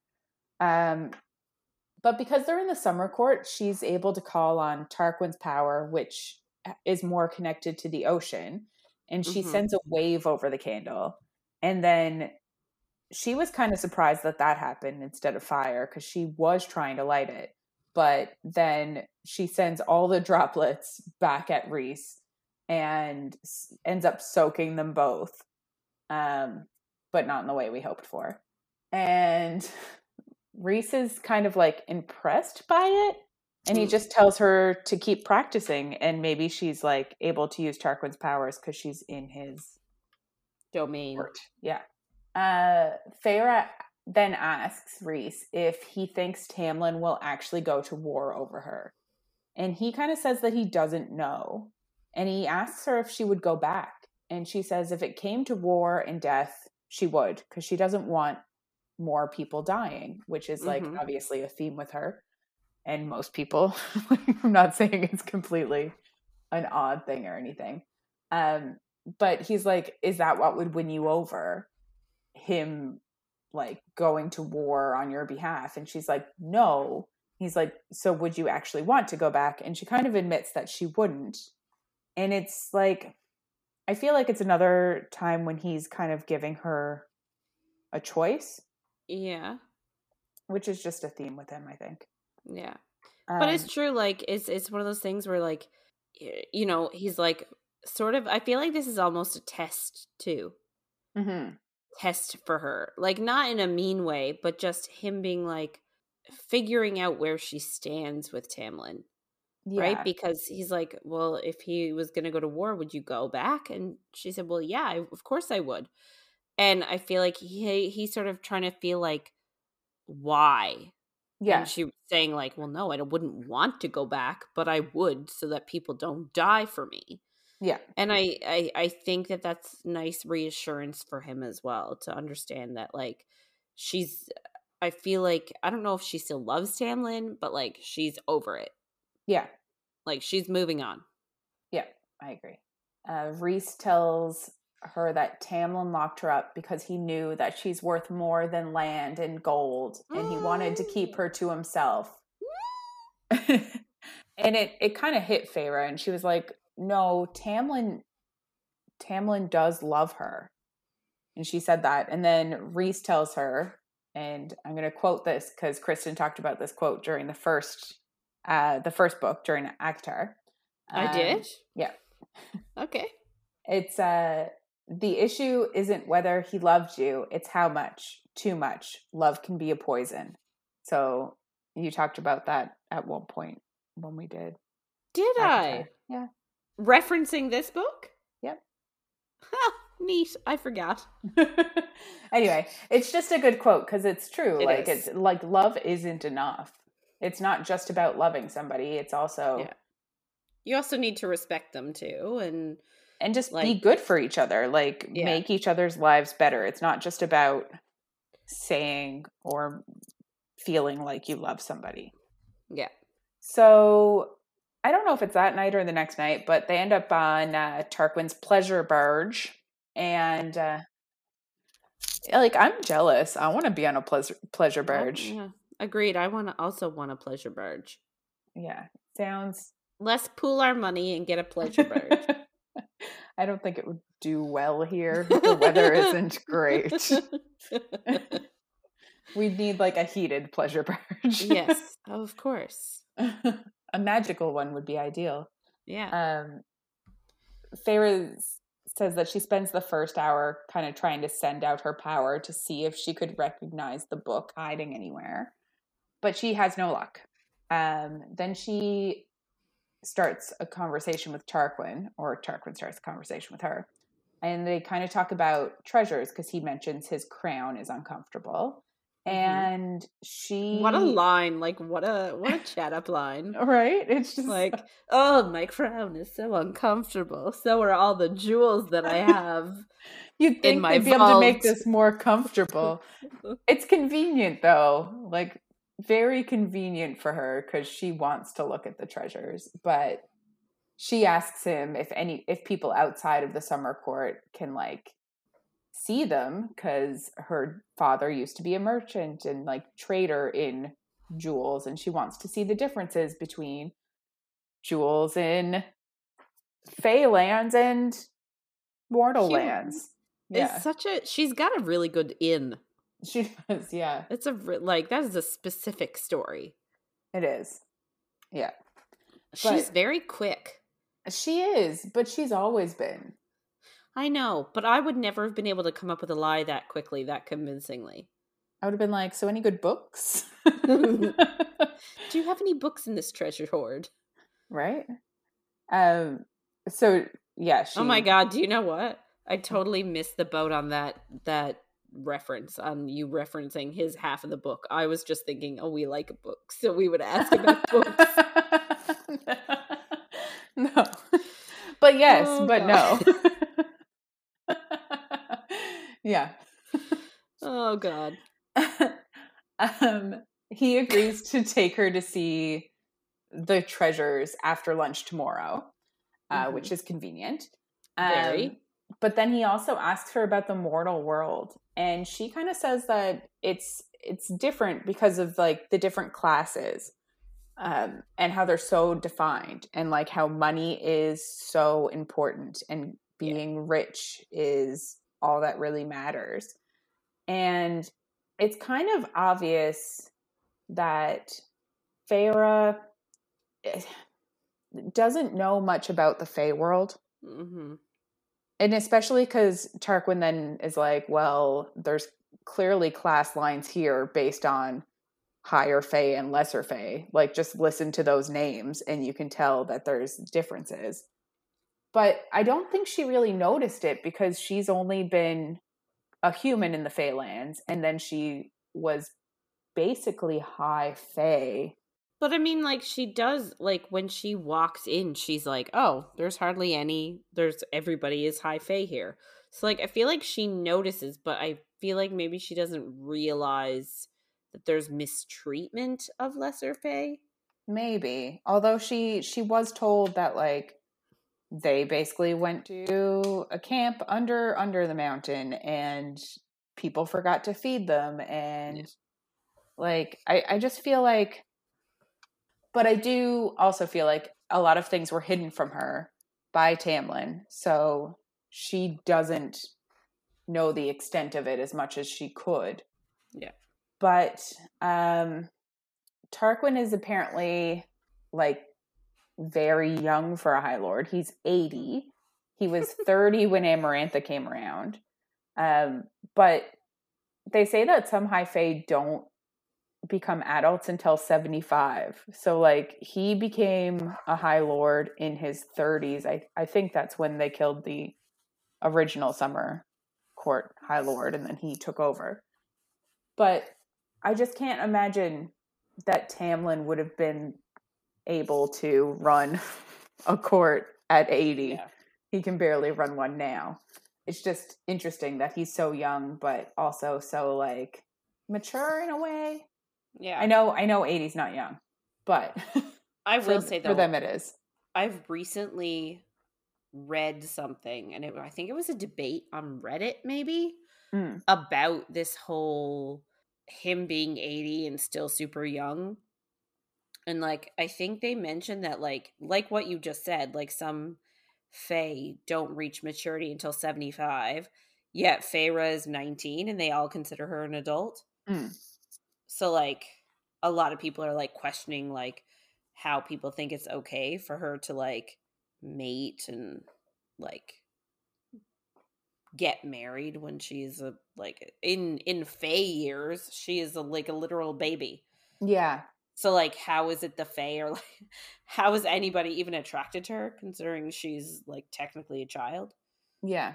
I guess I don't know, when they say you don't reach adulthood until you're 75, does that mean you look like a child, a 15-year-old for, like, 25 years? Gross. No, right? That would suck. That would be terrible. Like, I don't really understand how it all works, obviously. Yeah. But yeah, I get what you mean. But I guess if it's maturing differently, because, like, I don't know, once I hit 19, I basically looked I was the same height as I am now, and, like, didn't look that different, I suppose. But yeah. So Tarquin also says that he believes that, like, the classes shouldn't exist between Fae, and he wants to see them dissolved, and he's seen the atrocities that are done to lesser Fae, so he believes in, like, everybody being treated equally. Yeah, he's got some very radical ideas. Yes, definitely. And Feyre kind of wonders at this moment if she could just ask for the book instead of stealing it. And she also tells Tarquin that it would be very easy to love him and even easier to call him her friend. And he says he would not object to either. Which is just like such a baller answer. Like, I guess. But I also kind of love it, especially because like he's not uncomfortable in the friend zone. Yeah. Right? So many people are like, oh, I've been friend zoned by this girl. Like, oh, I'll never get in her pants. Yeah. And Tarquin's like, he's okay with it. He's satisfied just being friends with her because she's so awesome. And I feel like more men need to take that on board. Agreed.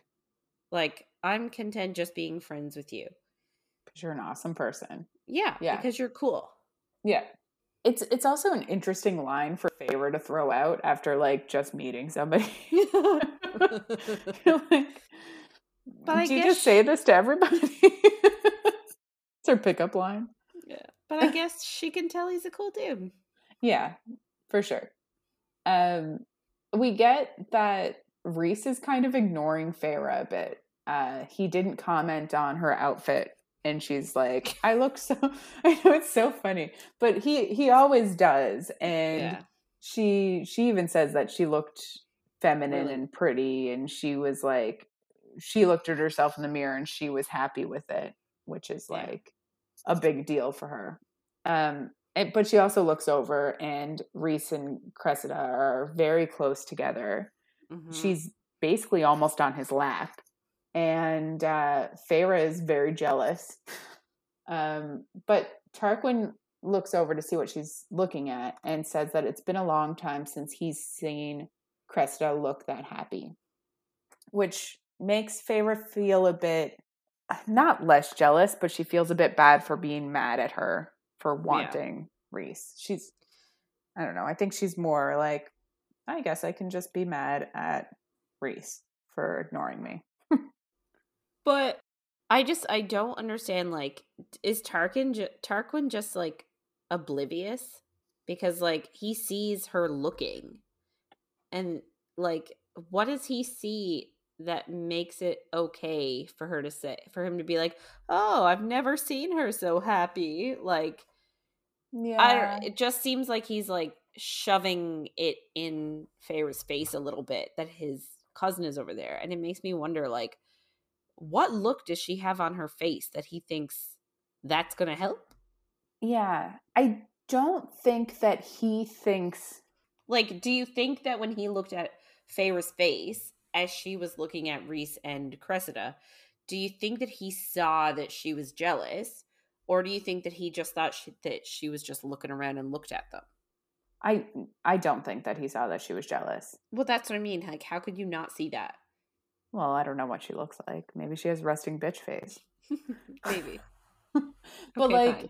I feel like, yes, Rhys has said some pretty radical shit of, like, if anybody, I'll forfeit anyone's life and, like, all that shit. But, like, it doesn't seem like they are together. And I think Tarquin knows that they're not together, at least yet. Because... I do think that he is interested in her as well. So maybe that's blinding him to see that she's interested in somebody else. Yeah. I don't know. But I don't think that he sees it. And maybe he's just oblivious. Like some guys are. Feyre kind of feels lonely and she's a bit unhappy. And like, I think probably a little forgotten because Rhys isn't paying attention to her. And like normally he pays so much attention to her. Mm-hmm. This is a bit pouty for me. Like, oh, he usually pays so much attention to me. Yeah, I agree. But she's also just surprised because she hasn't felt an emotion in a very long time. So to even feel unhappy about something is like kind of a big deal. So she kind of needs to go get some air, which is very dumb because she's on a boat that is completely open, but she goes to get air. Tarquin asks if she wants company. Aren't they on an open boat? 100%, yeah. She realizes as she says it that it's a dumb thing to say, but she's like, fuck it. She just wants to be by herself. Yeah. Yeah, Tarquin asks if she wants company, but she thinks of how dark and different she is from him and how he could never understand her. And it's just another one of those like very self-indulgent moments that I'm like, I can't get behind. But then I'm also like, she is 20, so I get it. When she leaves the barge, Rhys and Cressida are already gone. So she goes off to bed, and she's obviously not feeling the best, but she is happy that she can't hear Rhys and Cressida fucking next door. So that is a plus. Yeah. She does unfortunately have nightmares that night, but she kind of remembers that she's a weapon now, and it gives her a bit of power back. So there's a few small scenes that are like peppered throughout this section that are like moments where she's progressing, even if she's having bad feelings at the time. You know what I mean? The next day, she doesn't want to see Rhys because she's jealous and she's kind of confused over everything. And it kind of feels like, and I kind of get that, like, it kind of feels like there are mixed messages between them and she doesn't know what to think. So she stays in bed late. And she only basically leaves her room to go meet Tarquin for the tour of his treasury rooms. Yeah. When she goes to meet him, the whole group is there. And she pointedly ignores Rhys. Feyre gives Tarquin a really pretty smile, kind of just to like rub it in Rhys's face. Which I think is kind of shitty. Like, it's kind of childish, but I know she's still young and confused. So I don't know. But I also feel like we can't keep giving that, as an excuse for her. Like, I feel like, yeah, she's only 19, but she hasn't been a child for a very long time. Yeah, but she hasn't been in a situation where she felt like somebody was attracted to her and then they completely ignored her. I don't know. I feel like she's not very experienced with love. Like, she fucked Isaac Hale, but that wasn't a relationship. That was just sex. And then Tamlin, and now she's like, I don't even know if I understand why I loved him. So I feel like she's not very experienced in it. Yeah, I guess. I just like, I don't know. I do feel like though that, so if you were having like flirty moments and like thinking that maybe you could have like something casual with someone, and then all of a sudden you assume that they are with someone else. I mean, I would be pissed too. Like, yeah. And he doesn't go to her room that night. He doesn't try and like talk to her at all that day. So when they have a fucking bond, they could just talk through the bond. Yeah. Or like those little letter note things. Like, he could have said something to her and been like, hey, you okay? Like, what's going on? Yeah. I haven't seen you. Like, it, just to, I don't know, to get rid of the sort of mixed messages stuff. Yeah. And like, she's under the assumption that he slept with Cressida. So like, I see why she's trying to make him feel jealous too. Yes. Like, one smile versus sleeping with somebody, not a huge deal. Yeah. But it is a bit childish later on when we figure out everything. So Feyre and Tarquin go on their tour and they see many rooms with like a bunch of treasures, and she tries to feel for the book like in each room. Tarquin ends up giving her a black diamond necklace that sounds beautiful.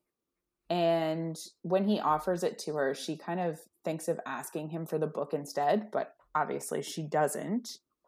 They do talk a little bit about politics, and Tarquin talks about Rhys and says that he helped him under the mountain. If you remember in the first book, there was a summer court fae trying to leave, and Amarantha asked Rhys to figure out why he was trying to. And it was apparently under Tarquin's orders, but Rhys just said, oh, he was just trying to get out on his own, and then just broke his brain and killed him. Yeah. But that really saved Tarquin, because he could have easily been like, yeah, he was leaving because the High Lord of Summer told him to, but he didn't. So he kind of says that he doesn't really think Rhys is that bad.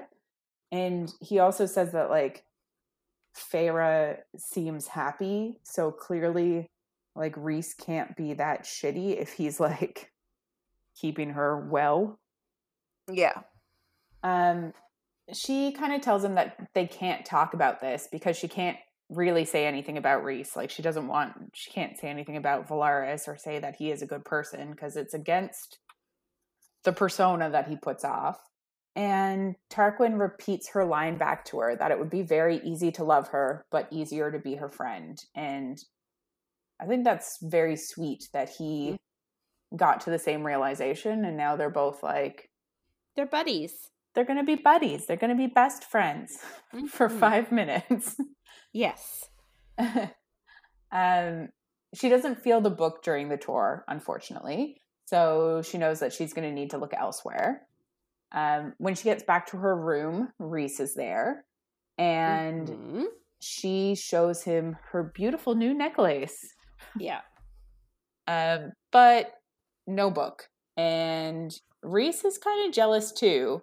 And they go back and forth a bit. And Rhys does explain that, like, he feels like a dick for having to, like, distract Cressida and get information from her by, like, flirting with her.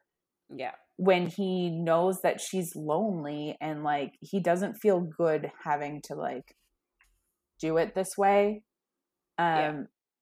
He does explain, though, that he took her out for a drink last night and then brought her back to her room and, like, they didn't kiss. Like, he didn't sleep with her.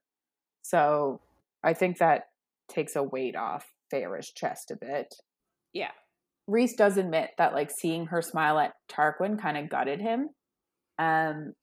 He also admits he's jealous of, like, how easy it is to love Tarquin because he doesn't have to worry about always being a target like Rhys does. And, like, his children, should he have them, won't be hunted and hated like Rhys's will. Can I just say why? Like, Tarquin is a High Lord, just like Rhys is. Is the issue that he's not the most powerful High Lord? Like, well, he's also not a dick. I guess.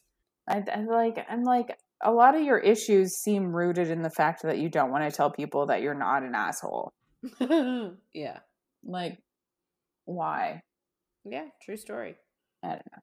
But yeah, you'd think that any of his children would be targets too, especially if they have more than one, because any High Lord's children fight each other.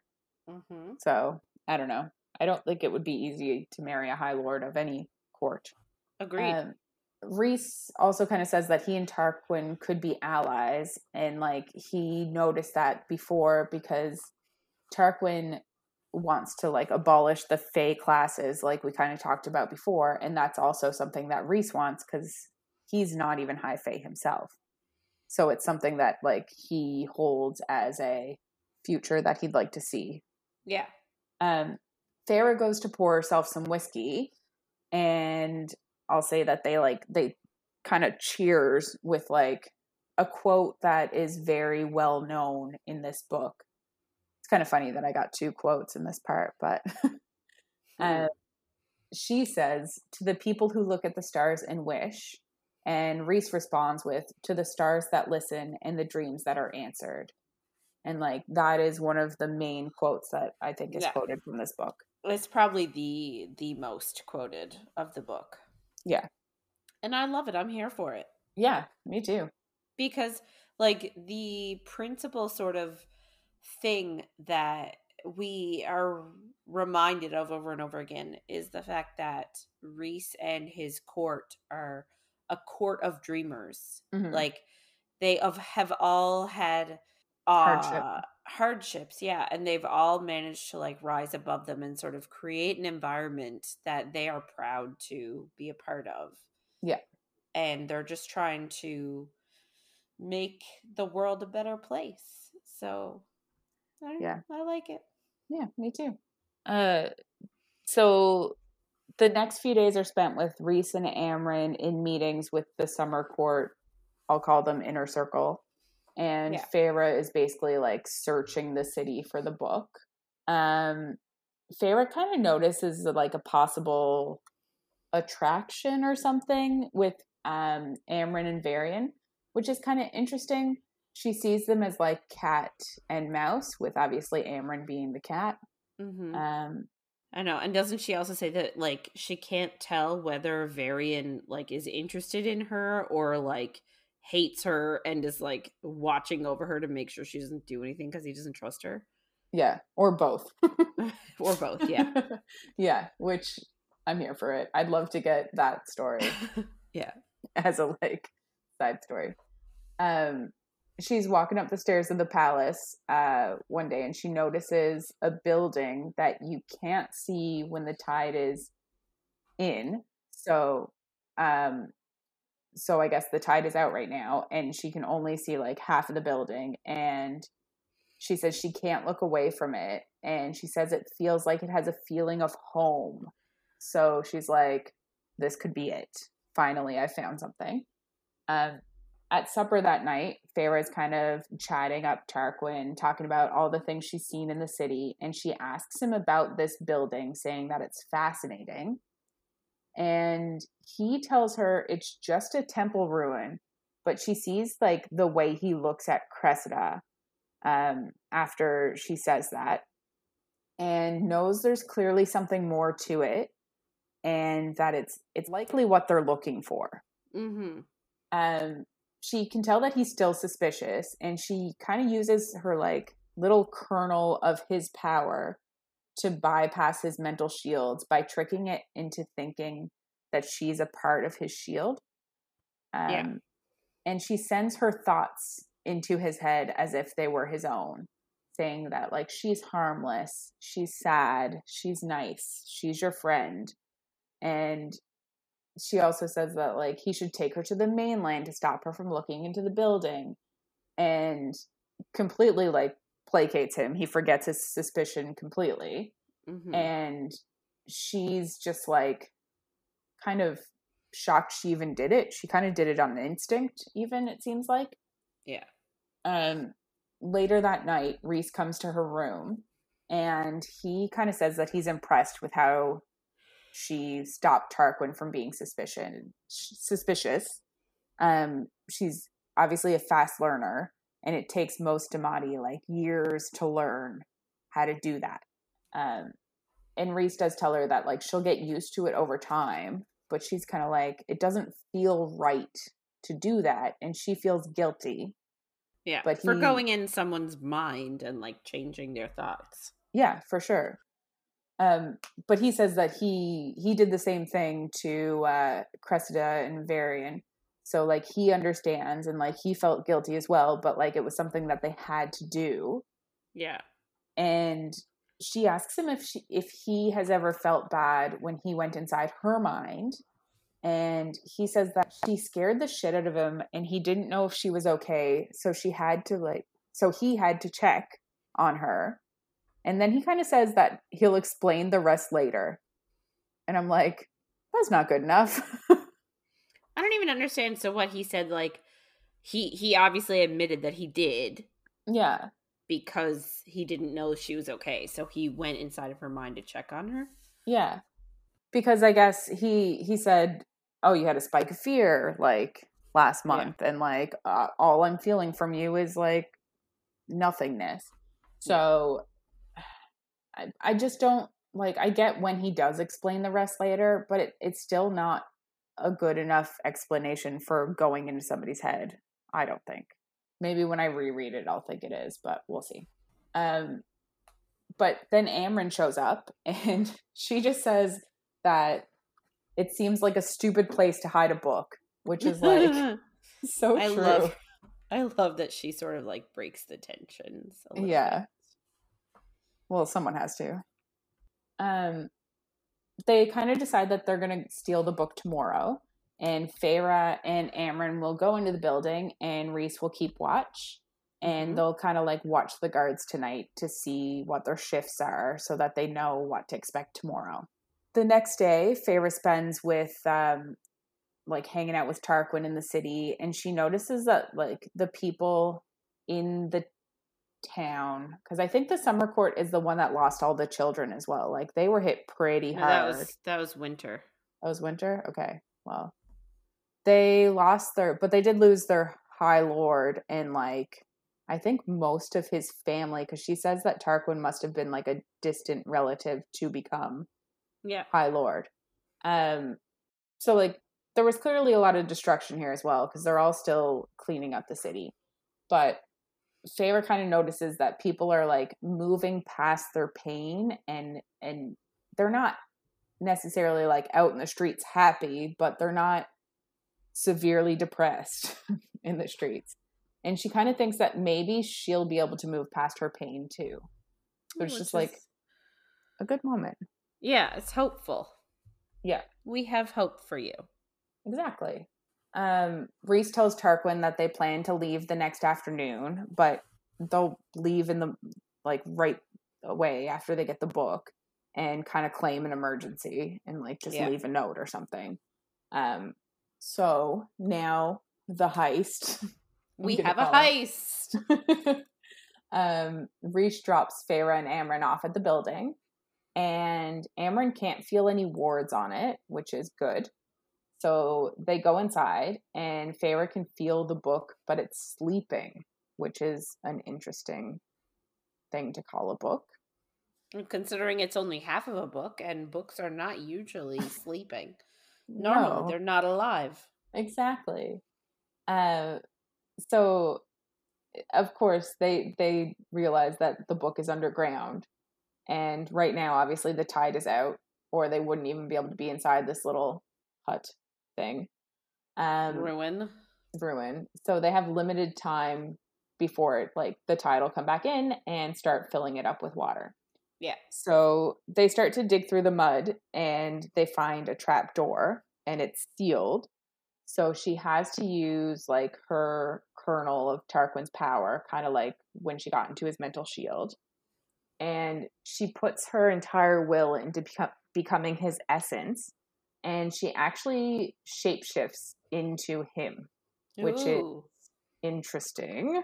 Creepy. Yeah, it's just kind of funny. I can't imagine how that would look. Yeah. I don't know why. I just imagine him shrunk down to like 3/4 the size he normally is. Because like, I don't know. Anyway. Yeah. So they go down this trapdoor because she ends up opening it. And there's a hall and a chamber, and there's water down there, but it's only like waist high, which is ideal because, like, realistically, it could have been full of water because generally this spot is under the ocean. Yes. Feyre does note that if she was human, she'd probably be dead with the cold. Yikes. And she says that when she gets to the door of the chamber, she has to like open that again with Tarquin's power. And she says that it's harder to open and it takes a lot of her energy, but she doesn't actually shapeshift this time. And she is able to open it kind of like eventually. There's protection in this room and it kind of like keeps it dry, which is ideal. With a book, you don't want it to get wet. No, you do not.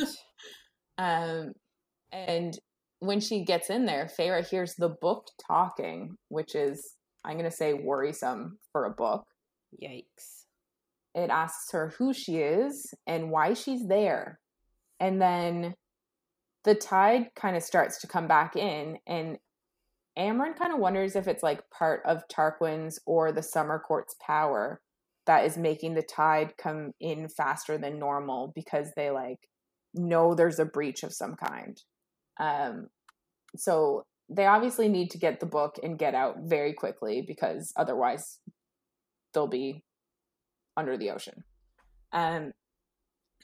Feyre's trying to like convince the book that she's Tarquin, and the book kind of like quiets, so she just grabs it, and then an ancient cruel voice hisses liar, and the door to this chamber slams shut.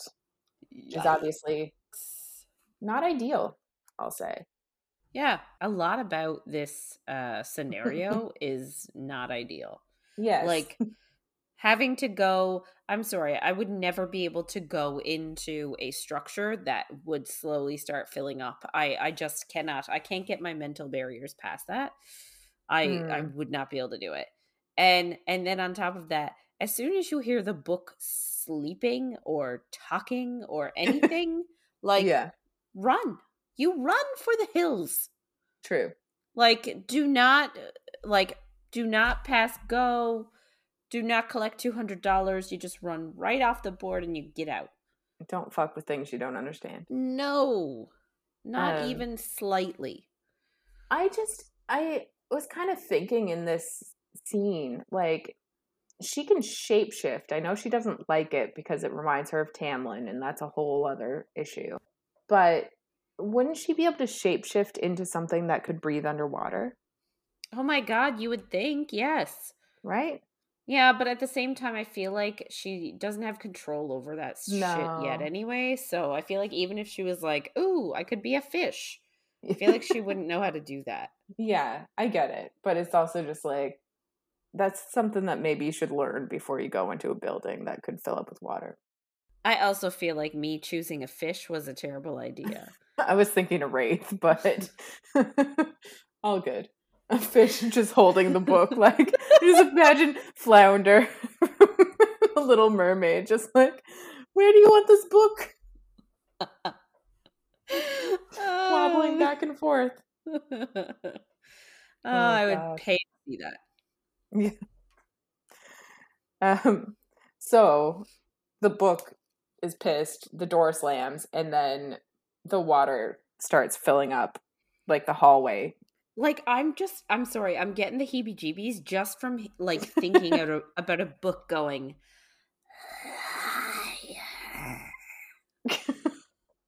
Yeah. That was like, creepy. That is, thank you. But, like, that's what I think of in my mind, and I'm like, oh! I get it. Amren kind of uses her magic. She puts her palm on the door and, like, heats it, and then there's symbols that show up, and the door opens. And then water starts rushing into this room, obviously, because it's filling up the room outside. Yeah. Feyre gets herself to the door and just, like, puts Amren on her back. I know. I'm like, this is... I don't know why. But oh my God, she could have transformed into a dolphin, and Amren could have, like, held on to the dorsal fin. Yes. Yeah. I'm like, come on, Flipper. Yeah. Why didn't she do that?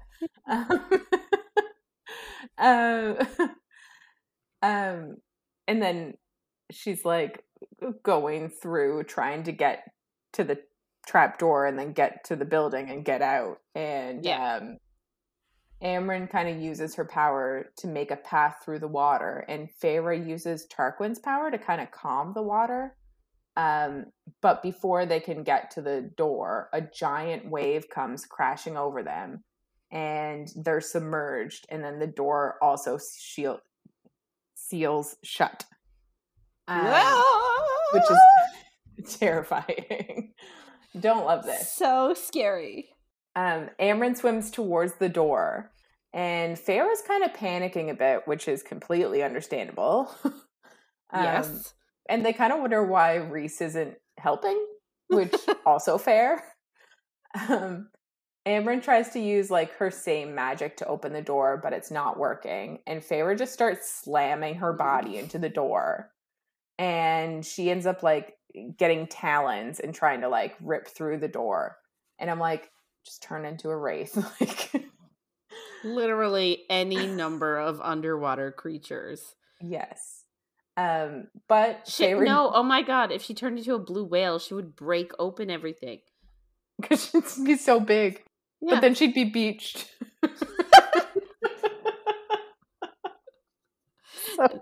So dumb.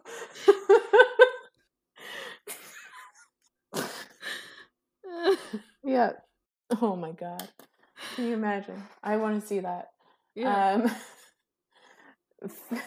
Feyre's kind of, like, at the end of her oxygen tank, and she needs a Her breath. oxygen tank, that is her natural lungs. Yeah, that's what I mean. Okay. So she needs a breath, which is obviously a terrible idea because that means she'll fill her lungs with water and die. And the door is ripped open, and she sees 3 beautiful ethereal wraiths are just there. The wraiths grab them both, but Feyre still has to take a breath, like it's not fast enough. So she gets a lung full of water. Just one lung. And of course they pick the worst lung. So they hit the surface, and Feyre vomits up the water, and so does Amren, but at least they're alive. Yay! And the wraiths say that their sister's debt is paid, and then they just fuck right off. Yeah. So assuming, fair. Yeah, I mean, hey, they paid their debt. Exactly. So this is like, I guess, in reference to the wraith that Feyre helped at the tithe. Yes, yeah. Gave her jewels so that she could pay her taxes, and the wraith said that she would like owe her one. Mm-hmm. Well, this is she the wouldn't one. Forget it. This is this is the one. Feyre and Amren start swimming towards the shore, and Feyre's kind of like praying that the wraiths won't come back and eat her. And I'm like, bitch, why would they save you just to eat you?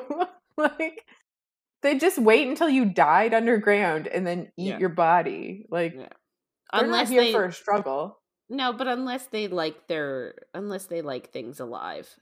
Yeah. I'm just saying, some people like their flesh living before they eat it. Well, I hope that your flesh is living before you eat it at some point. But anyway, I don't think that they're going to come back and eat them. That just seems dumb. I'd be more worried about anything else in the water than the wraiths. Yes, really. Yes, sharks. Exactly. If there are sharks in this world, I don't know how this world exists. Oh my god, they need sharks. They need them? They do need them. They just do. Rhys finds them on the shore and tells them that they set off every alarm in the place. And like, apparently the cavern nullified some of Amren's powers, and it also completely like blocked out the bond with Rhys and Feyre, because he didn't realize that they were dying, which I think he would have realized if they weren't in this little ruin. So do you think he would have helped if he knew they were dying? I think he would have helped if he knew they were dying. I think so. Because I'm wondering if like he seemed like he was busy on his own, because he had to go around all the guards and like try and like get them to stop going after it. But if it was between stopping the guards and going to them and helping them live, I think he would have saved their lives. I guess. Because like, if the wraiths didn't come, they would have been fucked. Yep. Rhys just asks if they got the book, and then they like all notice a commotion at the castle, and Rhys just says he missed some guards and then winnows them away. Good job, sir. You did well. They end up back in the townhouse, and everyone from the inner circle is there. But before anyone can really ask anything, Amren asks Feyre how. And she's talking about why the wraiths saved them, which is exactly what you said. That the wraith that couldn't pay the tithe, she helped her, so her sisters helped Feyre. Amren just starts laughing, and she says only an immortal with a mortal soul would give those nasty beasts the money. Which is like a bit rude, but fine. I mean, they just saved your ass, so like they can't be all bad. Let's be happy about it for a second. But anyway, Feyre like kind of starts laughing too, and I'm like, it's mostly because of shock, I'm sure. Rhys and the others there are like, what the fuck is going on? Because they don't even know what they're talking about. They're just like laughing hysterically in a living room, and they're all wet. Yeah. So they get up off the floor, because they were literally like sprawled on the floor because they landed there and just fell. And Amren dries them off magically. and Rhys asks Feyre to open the box that like this half of the book is in. While she's trying to open it, the book talks to her and asks if she'll read it and like asks some other questions. And like most of the people, I don't think they can hear the book. No. Like, so it kind of, she's answering the book and it kind of just looks like she's batshit crazy. It asks her to say please and she does, and it opens. And like, it knows that she's not Tarquin, but the book then says that like calls to like, which is a very common theme in these books. And I have no fucking idea what it means. I think that because the cauldron made everything and is made like capital M and can unmake everything, and Feyre is made, like remade. So I think it's that sort of reference to that. Like the cauldron is made and Feyre is made, so they share a connection. Yeah, I guess. That's how I just take it. I feel like it's used a lot in her books, and I'm like, I don't know what you're getting at. But the book also says on made and made and on made is the cycle. And I was kind of trying to think of if I could like make any sense of that. And I don't know what was on made, but clearly Feyre was made and Amren was made, I guess. And what's her face was made immortal. Yeah. So I don't know, like, if this is the cycle, what is being unmade? Well, I'm wondering if it's something like maybe it's referencing the cauldron again, because the cauldron was made and then it was unmade by getting the feet taken off, and then it got made again. I don't. Yeah, it's interesting, and I can't really think of what it works with, but I kind of wonder if that'll come back at some point. So the book is out of the box, and the book calls her Curse Breaker, and then it opens. And it isn't like a normal book. It's on like black slates that are held together by 3 golden rings. And Feyre can't read it. And we're like, was her learning to read pointless? Obviously not really, but it's just kind of funny. Rhys is the one who explains that it's written in the Holy Tongue, and he heard a legend that the book was written in the tongues of the mighty beings who feared the cauldron and made a book to combat it. And these mighty beings were here and then vanished. And Amren looks at it and recognizes it as like her maiden language. Which is interesting because her maiden language is the Holy Tongue. So we're like, what is Amren? Yeah. Amren is a little pissed that Rhys didn't tell her. And he kind of says that he didn't want to get her hopes up. Yeah, which makes sense. It does. He thinks that she may be able to use the book to go home and like to get out of this body. So she's been stuck here for, we don't know for sure, but like 10,000 years maybe. So if she wants to go home, that the answer might be in this book. So it's kind of a big deal, and he didn't want to like make any promises if he didn't know. Asriel asks why the king is bringing back Jurian. Yes. And it's kind of interesting because like I don't know if we ever get that answer. No, because Jurian is a human. He fought with the humans in the war. Yeah. So, like, the fact that Hybern, who was on the opposite side, is bringing Jurian, a human who fought on the human side, back, like, we don't really know the motivation for that. And we don't really know what they're up to. No, and who, like, Jurian's been tortured by Amarantha in his death for 500 years? I don't know if it's been, I'm assuming around that. Yeah. Anyway, it just doesn't really seem to make sense. But they kind of like ask what does the king have to keep him bound?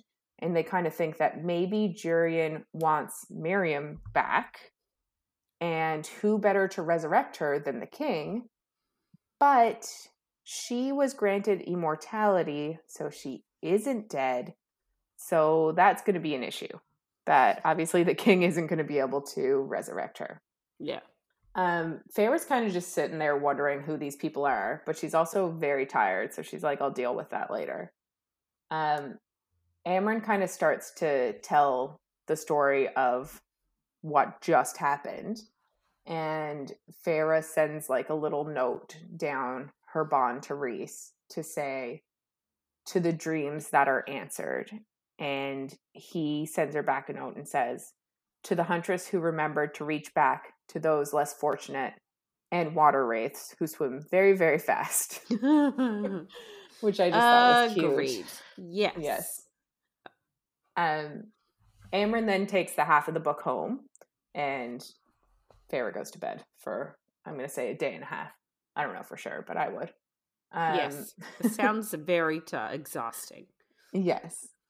The next day, Feyre's like outside reading in the sun, and then I guess it's starting to get dark in the area she's in, so she's goes up to the balcony to keep soaking up some sun, and she finds Rhys there, and he's drinking what I'm going to assume is some whiskey, and she notices a box next to him, and she can feel Tarquin's power on it.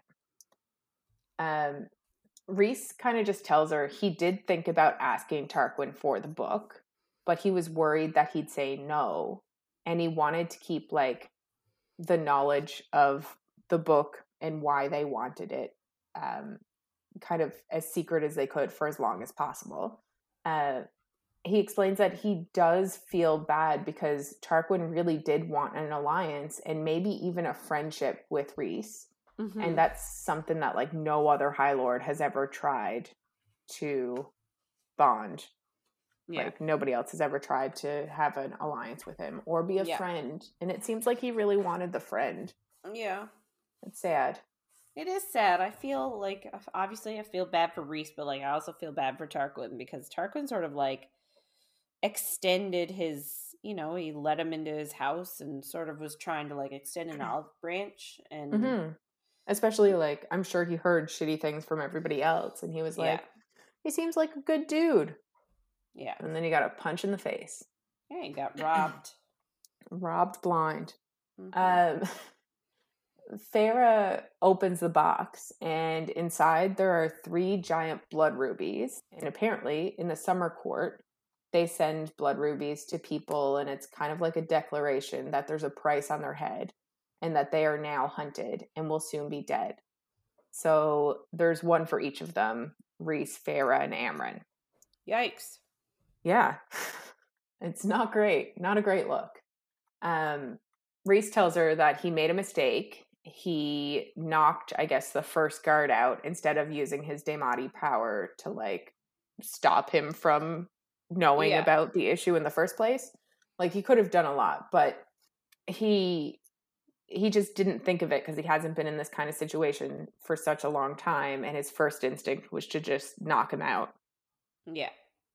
And he kind of has a lot of guilt about it, but Feyre's kind of like, you're allowed to make mistakes. And I don't think he believes that. Like, they have, I don't know, I think he's very much a perfectionist and doesn't think that he's allowed to do anything wrong. Yeah. Feyre is kind of like, maybe you can return the book once the cauldron is neutralized and you can apologize. And Rhys says that Amren can keep the book for as long as she needs. So he doesn't like, he's not going to give it back until Amren finds what she needs in the book. Yeah. Rhys says that he's kind of worried about telling Amren about these blood rubies because he thinks that she might just go back and wipe out the city just for spite, which is like a bit extra. Is it bad that my first thought, and again, I don't have a lot of money, so maybe that's part of the motivation. Like, my first thought would be to sell them. Yeah. Because they're gigantic rubies. Yeah. I know. I'm like, this is a gift. That's so nice. Thank you. Exactly. Feyre tells Rhys that she understands why he did what he did to like protect Velaris.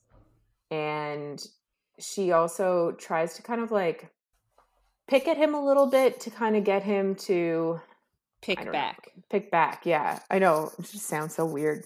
Yeah. Yeah. Because she wants him to banta. Yes. He's clearly like in a bad mood right now. And she does want him to feel better.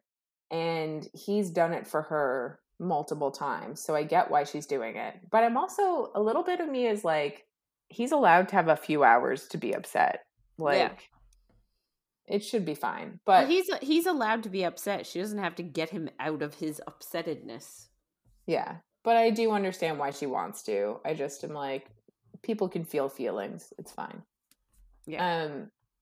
She asks him if she should use his house credit or her own money to go buy some lingerie that she saw. And he's just like, he tells her he is not in the mood. And which I'm actually surprised about.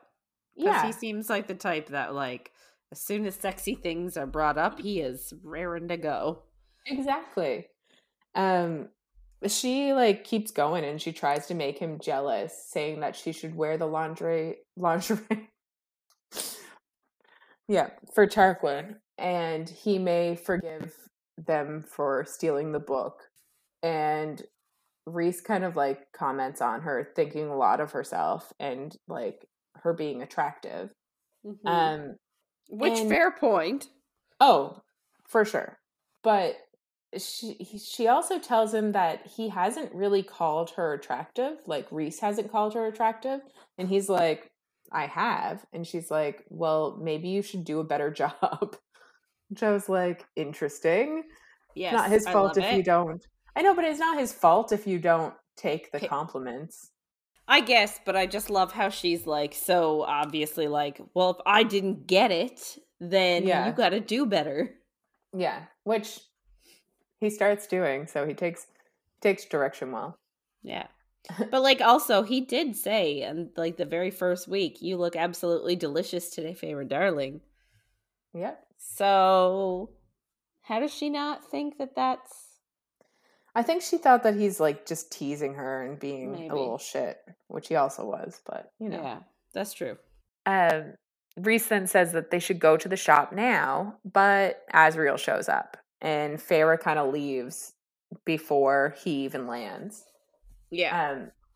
She almost immediately starts to feel guilty about flirting because she only just left Tamlin a little while ago. And she also knows that she would have gone to the shop with Rhys. And this scene is kind of interesting because Feyre kind of just starts to think of like what would have happened if she did go to the shop with Rhys. Oh, like, it was good too. It is good. It was so good. Like, everything you would think, everything you would expect from a sexy lingerie store scene. Yes. Yeah. So good. Yes. And like, I remember the first time I was reading it, I was like, whoa, this is something. And then it hits you. But she knows that like she would have gone in the store and she'd put on the red lacy lingerie and walked out to see Rhys. And he would have told the workers that like the store is closed now. And they would have like closed up shop and left. And then she would have walked over to him. And while she's like standing between his legs and he's licking her navel, she in real life runs into a post. And I love that so much. I'm like, perfect. This is like, everything. why is she still walking, having this memory? Like, stop. Like, that sounded like a very involved memory. Like you would stop, you would think. Yeah, it's just funny. After running into a post, she realizes that like Rhys sent her this fantasy, which I just love even more because he did get all hot and bothered with her talking about lingerie. Like we were like, oh, it's weird he didn't bite there, but he did. He did internally, yes. So she got him out of his funk. Exactly. She ends up eating with Mor that night, and she tells her about like Rhys sending her the fantasy. And Mor says that she should be proud that she got Rhys out of his bad mood, because normally it takes people a lot longer. And like normally most people just can't get him out of a bad mood. Yeah. Feyre says that she gets to bed late because she's up gossiping with Mor. And before she falls asleep, darkness starts to like slip into her room. So she follows the bond to find Rhys, because obviously she knows the darkness is coming from him. And it's so dark in his room, but she like gets to his bed and she like tries to wake him up. So she's like slaps him, and she like is calling down the bond to him. And she does eventually like get through to him, and he flips her and pins her with a taloned hand to her throat. Yeah, it's like he's not quite awake. No, but I think that is so hot. And I don't know if that says more about me than anything else, but it definitely says something about you. I think that is very hot. I mean, the fact that, and we'll hear about it in a second, the fact that he has no clothes on, I think would make it hot very quick. Like, I don't understand how they resist at this point. I don't understand anything about this scene. He's not clothed. Exactly. We'll get to that in a second because I have thoughts. Okay.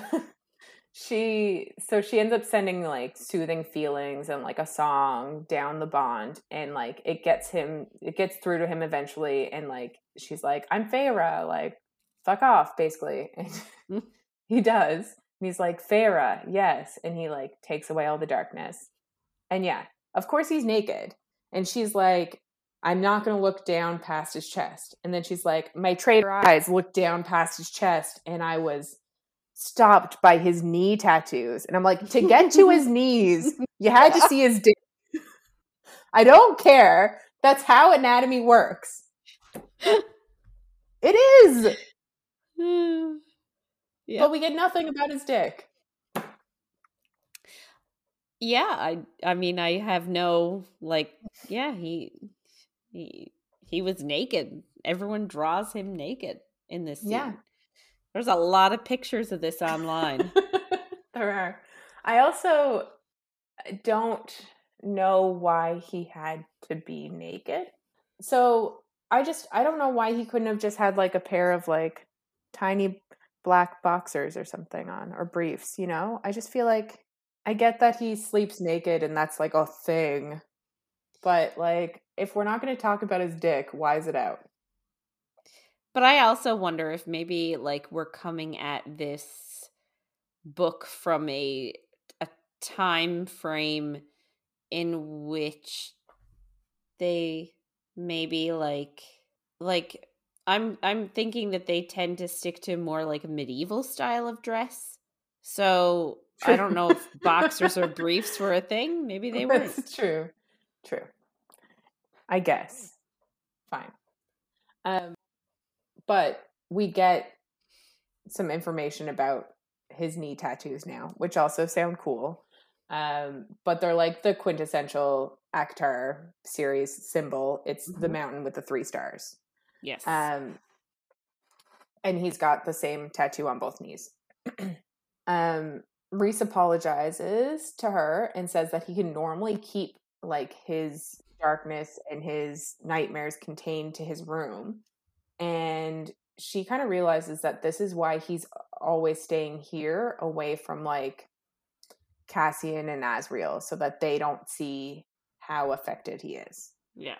Like I said before, like he has made a habit of keeping his trauma hidden from the inner circle, and this is just one example of how he does that. Yeah. He also tells her that he has nightmares as often as she does, and she asks what he dreamed of tonight, and he says that there are memories from under the mountain that are best not shared, even with her. And she lets him know that like if he ever wants to talk, she's there. And he thanks her, and she kisses his cheek and just goes to leave. And kind of she looks back at him for one last look, and she sees him kneeling on the bed, and she can see his tattoos on his knees and his chest, and his wings are kind of drooping, and a painting flashes in her mind. A dark fallen prince is what she'd call it. And she says that the painting remains in the hole in her chest, the hole that is slowly starting to heal over. The one thing, though, I will say is that, I feel like she left him very abruptly. Yeah, probably because he was naked. I know, but, whenever he, came into her room when she was having a nightmare, he literally waited until she was back asleep and then put her in bed. Yeah. So, I feel like she should have stayed longer. She was like, "You're awake? Okay, cool, bye." Yeah. I do feel like it probably was because he was naked, and she's like, "Whoa, not ready for this." I would. Oh, 100%. I'd be like, "Yes. Would you I'd like be me like, to talons, please." Not actually. Would you like me to stay here tonight to protect you? Oh my god, I lost my clothes. Oh my god, what? Your penis accidentally fell inside me. How did that happen? Magic. And then you're like, "Oh, I think it's stuck." Yeah. Anyway. Yep. We're gonna wrap it up there this week. Right there. Right there, yeah. So if you want to get in touch with us and share your thoughts on anything you heard in our episodes, or if you have any book suggestions, you can email us at coffeeandcoread@gmail.com. And be sure to check us out on Twitter, Facebook, and Instagram at Coffee and Co-Read. And next week, we're going to be talking chapters 39 to 51 of ACOMAF. So make sure to follow along. And if you're enjoying our chats, don't forget to follow, rate, and review wherever you find our content. Thanks for listening, everybody, and we'll see you on the next page.